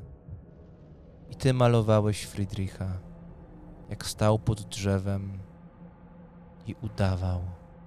Nie mieliście nawet odwagi, by dokonać tego bluźnierstwa. Paradoksalnie brak tego bluźnierstwa upokorzył Ulryka najbardziej. Dlatego, wsparte twoim talentem, to dzieło było doskonałe. Sztywię się. Coś zaczyna mlaszczeć w tej otchłani i dostrzegasz to. Pojawiają się, trzymane przez takie drobne macuszki. Wyłaniają się z ciemności. Pędzel. Pojedynczy pędzel. A ona pokazuje ci dłonią, tą samą dłonią, na której widzisz tę szczelinę pochwiastą. Tą samą dłonią, którą lizałeś wtedy w magazynie. Ona wskazuje ci ścianę w tym wielkim pomieszczeniu. I pośród tego chaosu, który tutaj jest, widzisz, że na tej ścianie jest rozciągnięta, poszywana skóra. Wysoka, prawie na wysokość tego pomieszczenia. Szeroka jak kilku ciebie. Zszyte kilka ciał w formie płótna. I gdy widzisz ten pędzel, widzisz, że jego włosie wydaje się żyć. Proszę, już są przygotowani. Skierowała dłoń niżej i widzisz, że pod tym płótnem wokoło są ciała, które są wybebeszone, martwe, zgniecione. Ale zauważasz, że na przykład w takiej dziurze w brzuchu, z której sterczy jakieś jelito, zauważasz tam jakąś maź. Gdzieś w którymś takim wgłębieniu w ciele jest nasienie.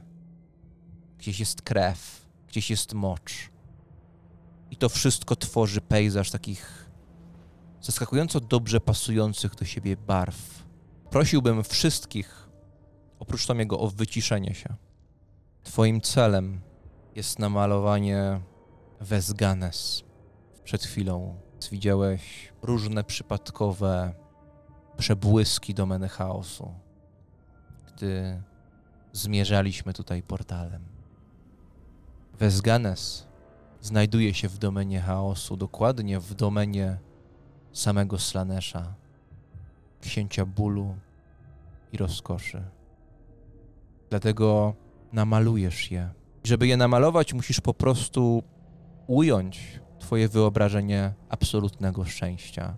Musisz włożyć w to absolutną pasję, odnaleźć wszystkie strzępy szczęśliwości w sobie i przelać to na to płótno, wyobrażając sobie krainę szczęśliwości. A potem musisz dokonać aktu zwieńczającego i po akcie zwieńczającym otworzy się brama do domeny chaosu. Ale nie po prostu do domeny, dokładnie do Wezganes, do raju, gdzie w końcu zaznam ciszy, do raju, który wykracza poza moje pojmowanie. Nie chcę dawać szczęścia ludziom, szczęścia, którego nie pragną, którego się boją. Tak uczyniłaby taka skazla, która tworzyła ten kult. Taka skazla chce tylko spokoju, takiego prawdziwego, nie wchodząc nikomu w drogę. I ten rytuał to będzie moja ostatnia ofiara. A ci, którzy ocaleją z boju, który toczy się teraz w Holthusen. Gdy powiedziała to, ściany tego pomieszczenia się zatrzęsły.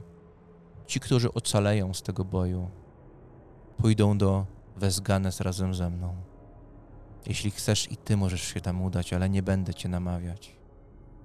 Po wszystkim otrzymasz swój spokój, jakikolwiek sobie wyobrażasz. Chyba nie mam wyjścia. Ale zostaw tych ludzi na górze, na zewnątrz. To tam przecież Oni się nie po będzie prostu chciał bronią. pójść. Nie atakowaliśmy nikogo. Franz Dauerhaft robi to, do czego został wychowany. Czci Sigmara. A to, że czczenie tego Sigmara jest rozsiewaniem śmierci. Cóż, dlatego zaczniesz malować już teraz. Ale opowiem ci o akcie kończącym. I dobrze, że zaczęliśmy mówić o Franzu Dauerhaft. Bo Wezganes jest krainą szczęścia. Wiecznego, cielesnego i duchowego. Małą, słodką krainą w sercu domeny chaosu. Idealnym miejscem dla mnie. I aby dostać się do Wezganes, należy zniszczyć swoje nieszczęście. I z tego nieszczęścia uczynić ostatnie krople farby. Rozumiesz, dokąd to zmierza? Ja nie przyłożę to niczego potem ręki takiego. Przecież już mordowałeś tyle razy. Fakt. Broniłem się. Sterował tobą pan Czaszek. Ale teraz zrobisz to dla mnie. Dlatego, gdy namalujesz obraz, odłożysz pędzel i wyjdziesz stąd, bo cię stąd wypuszczę. Gdyby tutaj przyszli, gdybyś tutaj był na miejscu, nie zaufaliby ci. Ale po prostu znajdziesz swoich towarzyszy. Odbudujesz zaufanie. Pokażesz, jak walczysz ze sługami Kaskazli.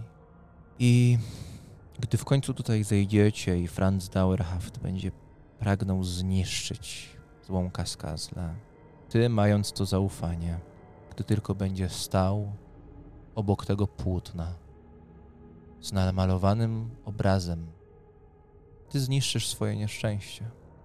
Bo nie jestem nim ja. Tym nieszczęściem jest ten, który najbardziej pragnął tych złotych koron. Ten, który zmusił cię, żebyś poszedł do tego magazynu.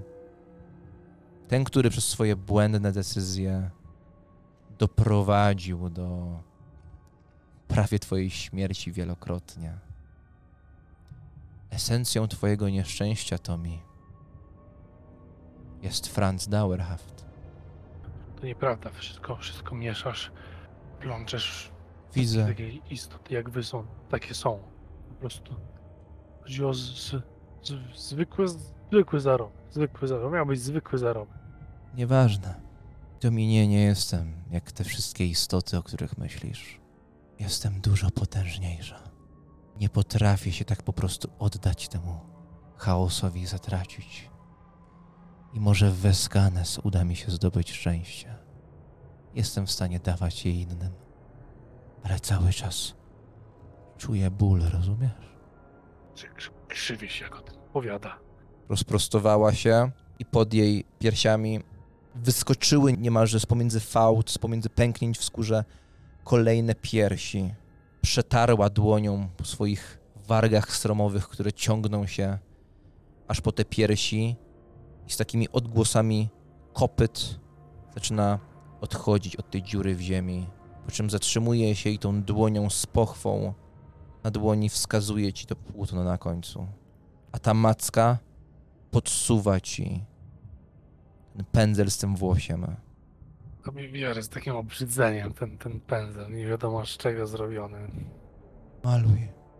Maluj swoje dzieło, Tommy. Namaluj mi szczęście. Uśmiecha się i odchodzi. No co, zostałem sam w tym obskurnym pomieszczeniu, tak? Z tymi korpusami i płótnem. No, w sumie to no nie mam wyjścia, no chyba no zaczynam malować jakiś tam podkład. Popróbuję ten dziwny pędzel z zamkniętymi oczami na początku, te barwniki próbuję, to skoro no, nie ma ucieczki, to chyba jedyne wyjście, no. Zanurzasz ten poruszający się włosie z takim mlaśnięciem w tych ciałach. Nabierasz tych barw, które są takie czerwono-żółte, zgniłe, białe. Czujesz te wszystkie zapachy i gdybyś miał czym wymiotować, na pewno byś zwymiotował, ale z twojego gardła wydobywa się tylko takie żałosne beknięcie. Jakiego tłustego karalucha patrzę na ten pędzel. Co jakiego tam już zabarwię. No widzisz, że ta barwa jest taka mieszana i te włosie tak się delikatnie porusza. No nic, spróbuję, zobaczę, no jak tym się rzeczywiście maluje, to w ogóle jakoś Co starasz działa, się nie namalować? działa. Z tych wizji bym skorzystał, które widziałem. Było miasto, pałace, domena chaosu. To wydaje się tak abstrakcyjne, że ciężko ci to przelać. Nie wiem, no to może zacznę chociaż od jakiejś budowli, może potem jakieś postacie w oknach dodam gdzieś przed budynkami, które robią jakieś przyjemne rzeczy, pewnie dużo jedzą, a może może jakoś relaksują, no chyba w taką stronę będzie to musiało iść. Drżącymi dłońmi przejeżdżasz po tym płótnie, po tej skórze, która się tak lekko odgina. Widzisz takie fałdy. I to włosie, masz wrażenie, jest duży pędzel tak naprawdę, także wyobrażasz sobie, że ciężko by ci było zrobić szczegóły. Ale te włosie tak dosyć intuicyjnie się wygina samo w sobie. Wykonujesz tylko kilka ruchów i szybko zaczynasz widzieć tę budowlę. Może nie taką, jaką widziałeś wtedy, ale taką, która jest w twojej wyobraźni, ale ciężko to w ogóle uchwycić. I gdy zaczynasz to robić, rysujesz te sylwetki, które pełzają, po czym głos za tobą. Szczęście. Powiedziałam. Szczęście. Po czym ona dotyka dłonią twojej ręki. Znowu czujesz tę oślizgłą pochwę na jej palmie dłoni, która jest na twojej ręce, ziołczej rączce, która trzyma ten pędzel. Nie myśl o tym, co widziałeś. Nie myśl o tym, czym twoim zdaniem jest Wezganes. Namaluj swoje Wezganes, swoje szczęście, tak jak ty je widzisz, jakkolwiek fałszywe by nie było. Tu chodzi o emocje, nie o to, co naprawdę tam stworzysz. Mówiąc to, tak oderwała twoją dłoń od tego płótna, po czym zaczęła z powrotem przybliżać, jakby sugerując ci, żebyś malował. Jeszcze raz. Spróbuję jej pod nogi i zaczynam malować w takim razie. To takie wielkie płótno jest, tak? No to może w takim razie zaczynam malować jakąś taką wręcz szczęśliwą osadę z wielką karczmą po środku. No z jakimiś postaciami, które zajmują się jakimiś rzeczami, ale niezobowiązującymi. Jest pogoda, kolorowo, jakieś normalne zwierzęta, normalni ludzie. Nikt nie jest samotny. Twój pędzel błądzi po tym wszystkim. I ty malujesz i malujesz. Wykonaj 2 testy, obydwa z plus 20. Jeden związany ze sztuką, drugi z wolą. +1 na malarstwo. I siłę woli, tak? Plus 20 też, tak? I -1 na tą siłę woli. Więc malujesz coś i z pomocą tego włosia tworzysz coś, co jest lepsze niż jakiekolwiek twoje dzieło. Lepsze technicznie, realistyczniejsze. Może te barwy są odrobinę przejaskrawione. Jest w tym jakaś taka sztuczność, przerysowanie, ale celowe, uwydatniające te uśmiechy te światło wręcz, ten taki naturalny błysk życia w oku u tych wszystkich ludzi. Widzisz ten pejzaż, który przypomina pejzaż jak z jakiejś krainy zgromadzenia. Tak, koniki, kucyki, ktoś karmi jabłkiem kogoś. Aż czujesz zapach dobiegający z tej karczmy. Jakby cię to wszystko otaczało. Jakbyś widział nawet członków swojej rodziny tam w tych twarzach. Szczęście. I to zaczyna cię obejmować. Zatracasz się w tym. W końcu na krawędzi twojego spojrzenia łzy.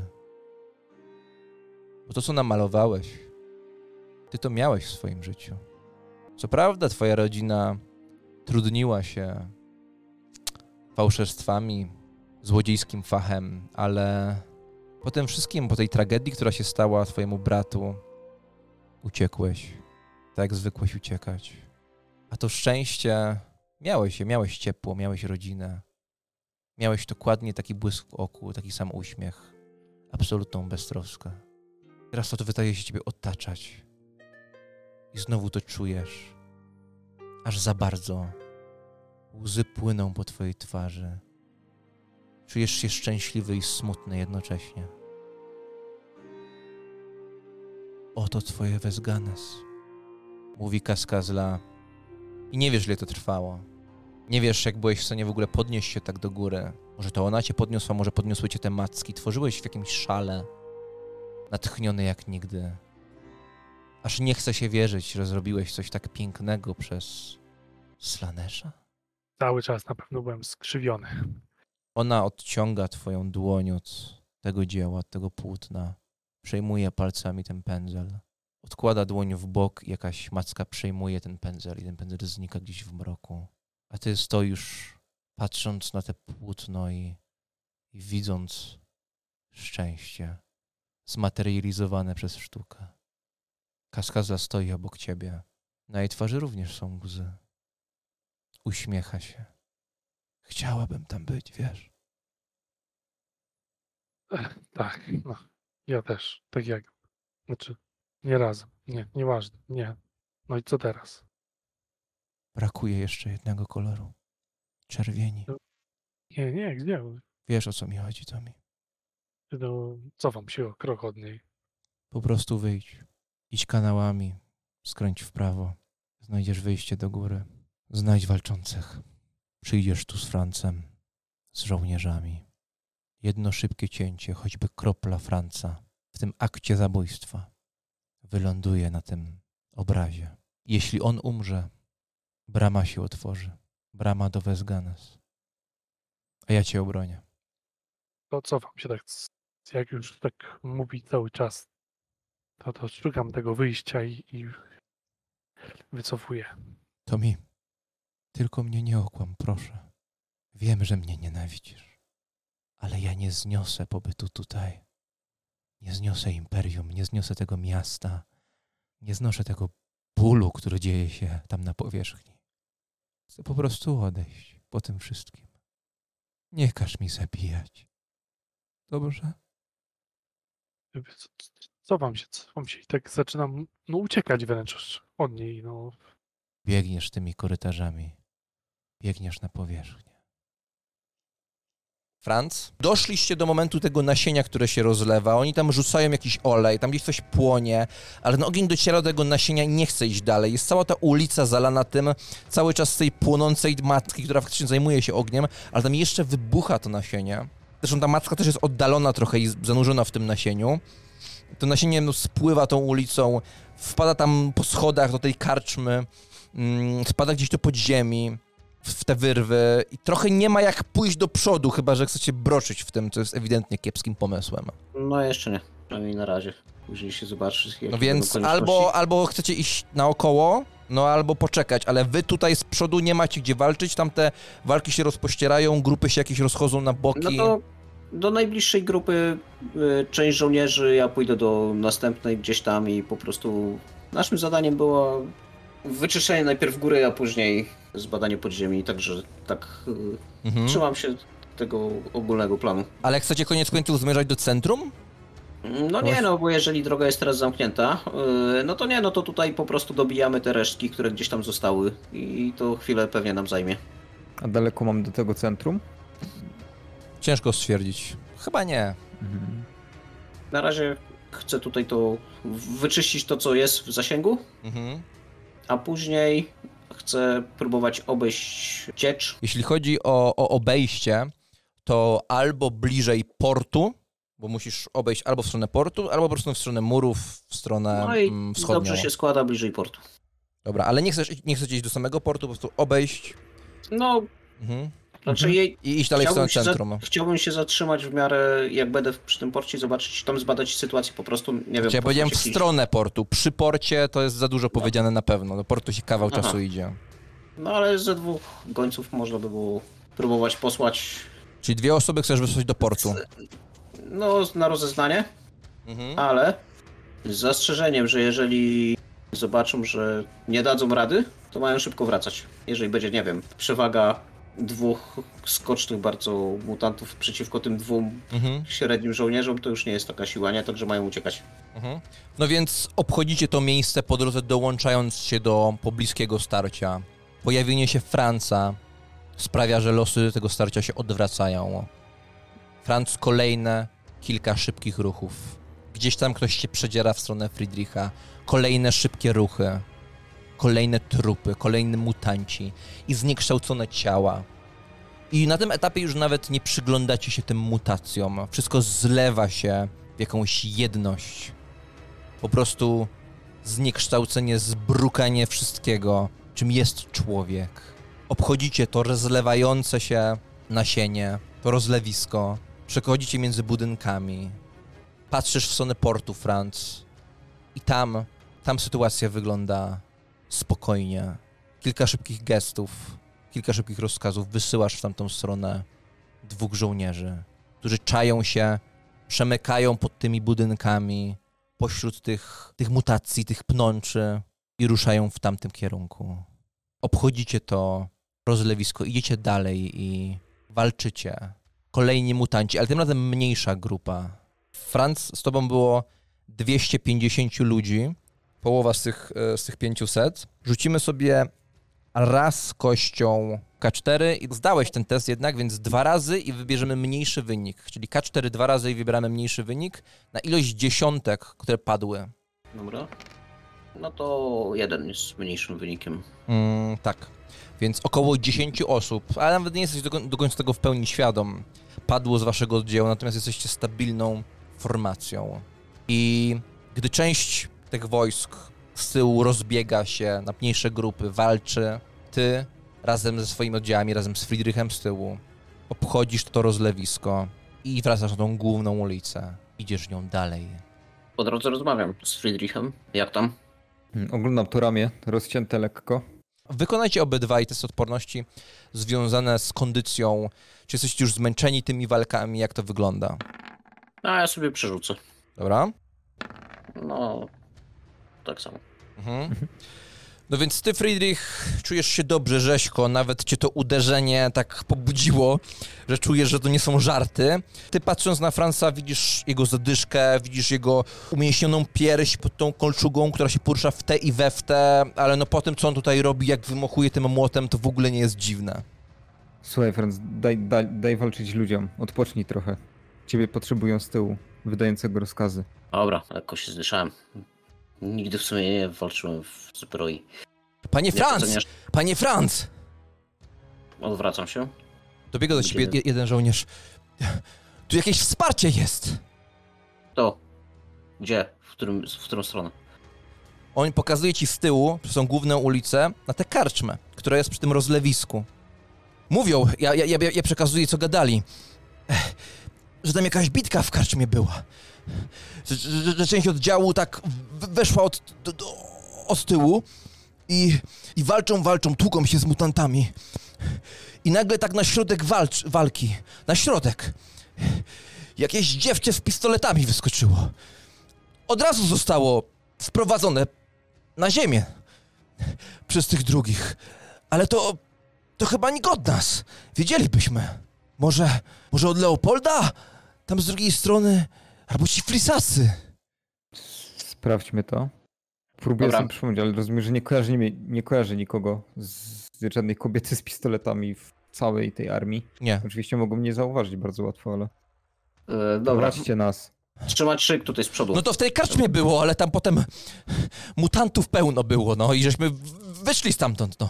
Zostali tam jacyś nasi?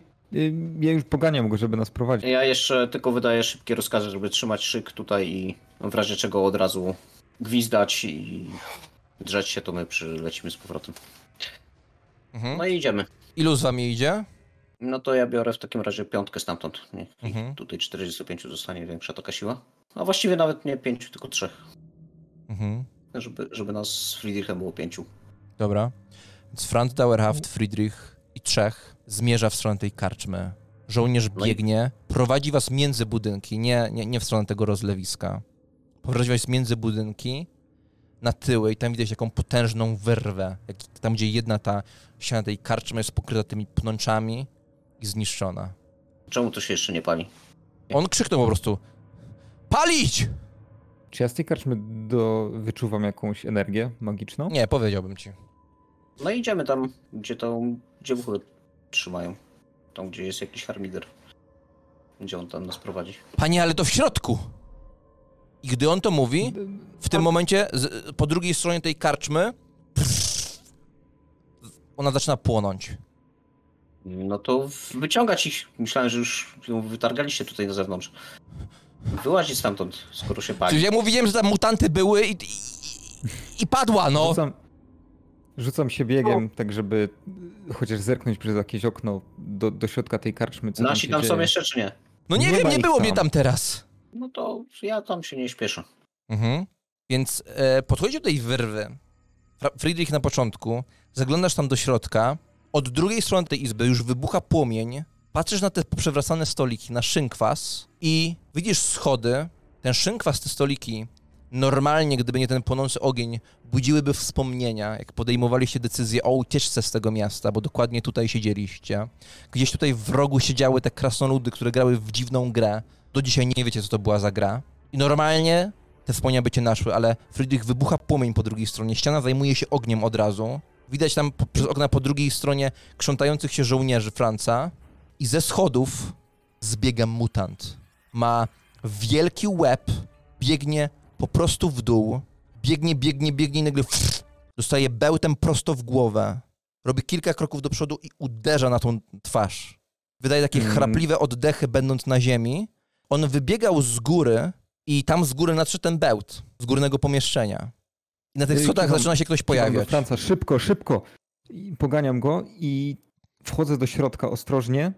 Dobijam tego mutanta, jeżeli jeszcze dogorywa. Wbijam mu miecz i rozglądam się na tym moim piętrze, czy gdzieś są inne mutanty. Mhm. I staram się iść w kierunku tych schodów. Podchodzisz, wyciągasz miecz, widzisz przez moment te znaki, jak krew zagłębia się w tych znakach, po czym wyciągasz to ostrze, patrzysz w kierunku schodów, bo on leży tuż przy schodach. Za tobą wchodzi Franz, wchodzą żołnierze, już ściana tej karczmy po drugiej stronie, obok ciebie w zasadzie Friedrich, niedaleko, zaczyna zajmować się ogniem. Patrzysz w górę schodów i widzisz ciężkie buty, widzisz płaszcz i widzisz ciało, drobne jak na inkwizytora, ale dosyć umięśnione jak na kobietę, Angeliki Ackerman. Ona trzyma jakieś ciało w rękach. Co tu się dzieje? Wychodźcie, jeżeli nie chcecie spłonąć. Ona patrzy na was, na ciebie, na Franca, mruży oczy, słyszy tych ludzi, którzy są po drugiej stronie karczmy, po zewnętrznej stronie i palą ją. Nie jesteście Mercatores. Ja ją poznaję? Poznajesz ją, Franz, bardzo dobrze. Kim? Ackerman. Ta karczma zaraz spłonie. Angelika Ackerman, wychodź. To ja, Franz. Franz Dauerhaft. Ona robi wielkie oczy. Ach, kurwa. I zaczyna zbiegać po tych schodach. Ląduje obok. Widzicie, że trzyma jakąś dziewczynę, która ma przy pasku pistolet. Za mną, do schronienia. Jak rozumiem, wy ci dobrzy. I tak patrzy wymownie na was, mrużąc oczy. Jakiego schronienia? Tu jest wojna na ulicach. Czyścimy to Na miasto. ulicy szybciej, bo ten budynek zaraz się zawali. Ja już idę w kierunku Chodźcie z nami. wyjścia.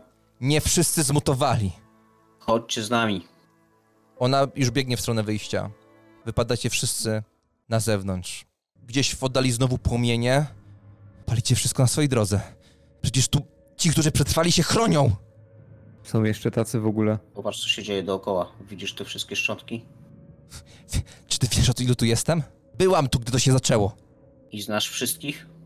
I wiesz, ilu ich tutaj mieszkało? Wiem, ilu jest w domu Tegelerów.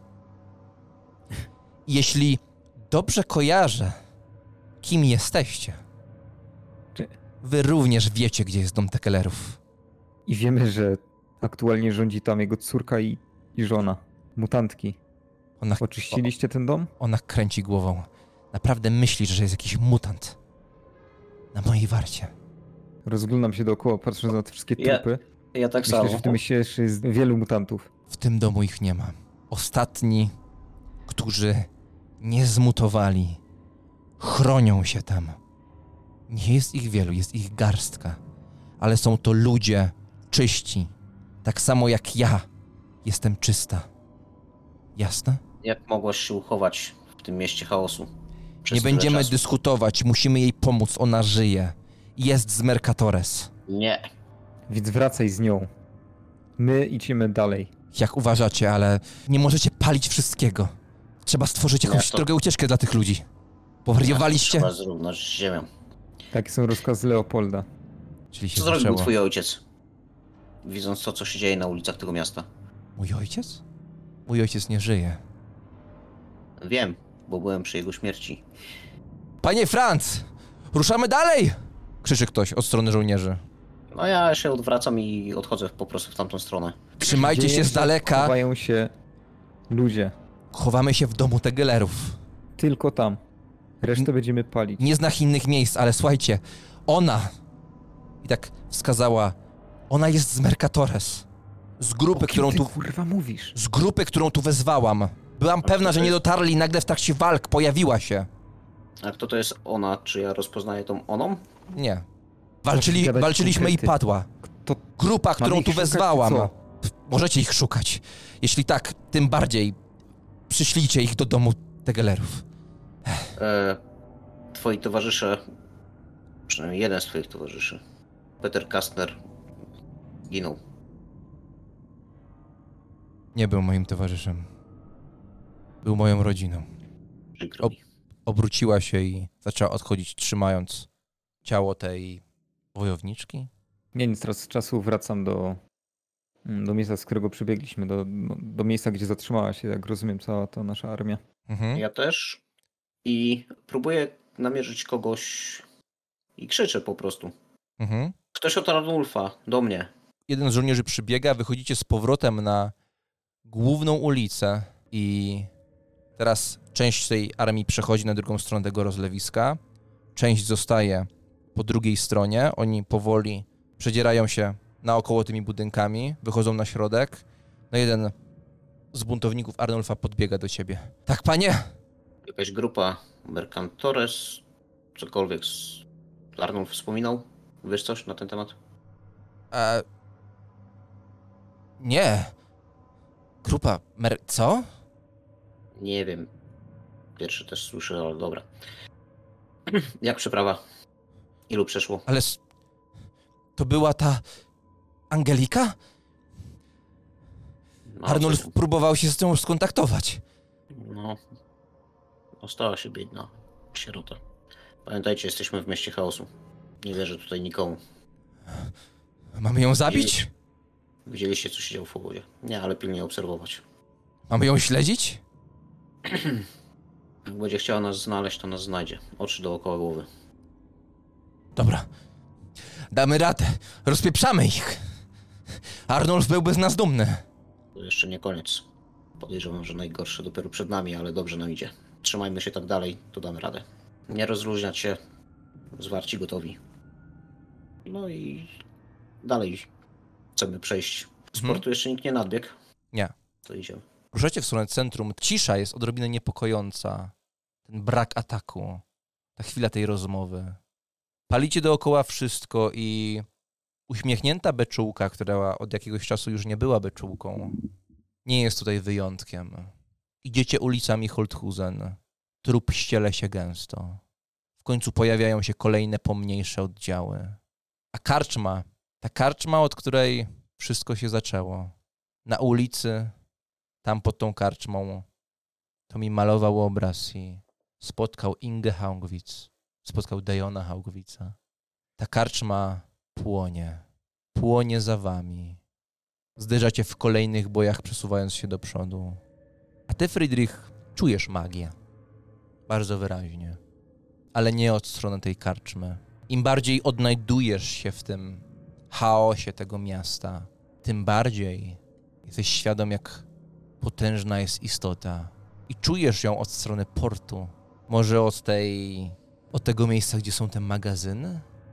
Czujesz moc drzemiącą pod ziemią, nieporównywalną do niczego, co czułeś wcześniej. Moc, która jest przerażająco silna, przytłaczająca. Jakby cały twój talent magiczny był ułamkiem jej możliwości. Prędzej musimy dostać się jak najszybciej do centrum i później lecieć od razu do portu. No. Czuję ją, kaska z lat tam jest. W podziemiach. Musimy odnaleźć ten sam magazyn, do którego wtedy wysłaliśmy Tomiego. Pamiętasz numer? Chwilę, zamyślam się. 14. 14. Dobra. Najpierw w centrum, punkt zborny, a później zobaczymy, co udało się osiągnąć drugiej grupy. Ruszacie w stronę centrum, a wasza rozmowa przerzedzona jest kolejnymi trzaśnięciami młota Franca o kolejnych wrogów. Idziecie do przodu, armia Franza Dauerhafta i buntownicy Arnulfa. I gdy wyjdziecie do przodu, niedaleko od tego miejsca, które czuł przed chwilą Friedrich, Tomi po prostu biegnie. Tomi? Biegnę. Biegniesz tymi podziemiami, biegniesz, wszystko zlewa się w jedno, uciekasz przed kaskazlą. Masz wrażenie, że wystarczy się obrócić, aby znowu była za tobą. Ale nikogo tam nie ma, jest tylko twoja przeszłość, która teraz zgęstniała i przybrała materialną formę, jej formę. I korytarz, zakręt, kanały. Widzisz jakiś ściek. Tym ściekiem płyną jakieś skrzynie i beczki i biegniesz dalej. Beczki. Drabinka. Padające z góry światło. Światło słońca. Ale twoje dłonie drżą, bo jesteś tutaj sam. Sam jak palec. Nie, no i jak jest światło, to może jest wyjście, to ja się tam od razu. Ze zgrzytem odsuwasz tę kratę. Widzisz wyraźnie ulicę.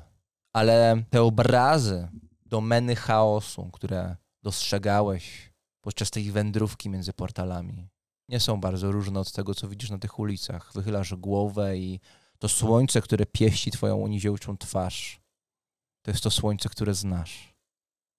Ale ten blask pada na ulice, na budynki, które nie są niczym ludzkim, znanym ci. I daleko temu obrazowi do obrazu szczęścia. Budynki są powykrzywiane, opuszczone, porośnięte jakimiś pnączami. Na ulicy są ciała mutantów powykręcane w plugawych mutacjach. I te wszystkie ciała są najeżone strzałami. Wyglądam się z taką rozdziwioną gębą. No, co tutaj się stało? Poprzednio było inaczej. Wychodzisz całkowicie na tę ulicę? Tak, no jeśli rozumiem, nikogo nie widać jakby żywego. Test percepcji. Plus 3. Obracasz się i widzisz sylwetkę za budynkiem. Sylwetkę człowieka, który chowa się od razu za rogiem, gdy tylko obracasz się w tamtą stronę. Za rogiem budynku. Ej ty, no podbiegam w sumie tam ten kawałek. Szybko biegniesz w tamtą stronę, a z jego strony słyszysz takie... Andrusy! Knajajcie tu! Patrzę lewo, prawo, to on jest normalny? Czy normalny człowiek? Tak ci się wydawało, ale zniknął teraz za tym budynkiem. Kurde, no... Andrusy!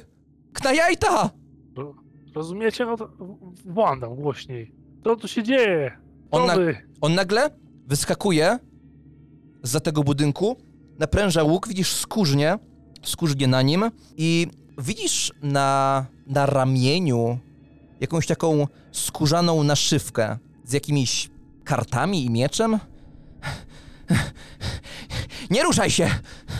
Nie ruszaj się! No nigdzie nie idę. Co to za jaki? Nagle głos z ulicy. Sowa! Żadna sowa! Gorzej, nizioł! No co wy, no niziołku nie poznajecie, no w ogóle co tu się dzieje? Oj, historię mamy z niziołami. Nie jedną opowiastkę o takich jak ty. No nie, no zobacz jak ja wyglądam, no jestem sam, no co ja mogę zrobić? Jaką mackę ma na mordzie? Krzyczy ktoś zza budynku. Znowu. Nie! Coś ty za jeden. Mutant! No nie no, gdzie tam, no patrzcie, to tam macham rękoma tak, żeby zobaczyć, że nie mam żadnych dodatkowych kończyn, macek, ani nic takiego. Tak nawet przekonać bym ich chciał może trochę. To jest charyzma. Tak. Teraz już jestem sam, czy nie? Nie. Czujesz mimo wszystko, że to jest normalny człowiek i to, że się boi, wręcz cię uspokaja. Okej, jak normalniejsze towarzystwo. Dobra, +3. Słuchajcie, no chcę się gdzieś schować, co tu się dzieje w ogóle? Jak to, co się dzieje? Skąd tyś się urwał? Ja chowałem się w piwnicach, ja nie wiem o co chodzi, byłem uwięziony, ja połowy nie pamiętam, było ciemno. Gity! Jakoś mu dobrze z oczu patrzy. Nie ufaj niziołom! Nie ufaj! Wiesz jak było. Dobra. Powiedzcie, co tu się dzieje? To chociaż ja zostawię was, co tu się dzieje, co tu się dzieje? No i już sobie idę. On wskazuje ci w stronę tej uliczki. Nie, nigdzie nie idziesz. Robi kilka kroków w tył, do naszych już. Mówi, cały czas trzymając tak prawie naciągnięty łuk w twoją stronę. No nie zostawiasz mi wyboru, no przecież nie będę się rzucać, no idę takim zmęczonym krokiem kogoś, kto żygał od paru dni i biega po piwnicach. Mieszkasz tutaj, wiesz coś? Ja nie, ja... Skąd się tu wziął? No mówię, że porwali mnie w okolicach, w piwnicy mnie trzymali, uciekłem w końcu. Tu się jakieś trzęsienie, co tu się dzieje? Porwali go. Może coś wiedzieć. Widzisz, że tam, jak wychodzisz za rogu, są kolejni, podobnie ubrani. Ten za tobą opuszcza łuk.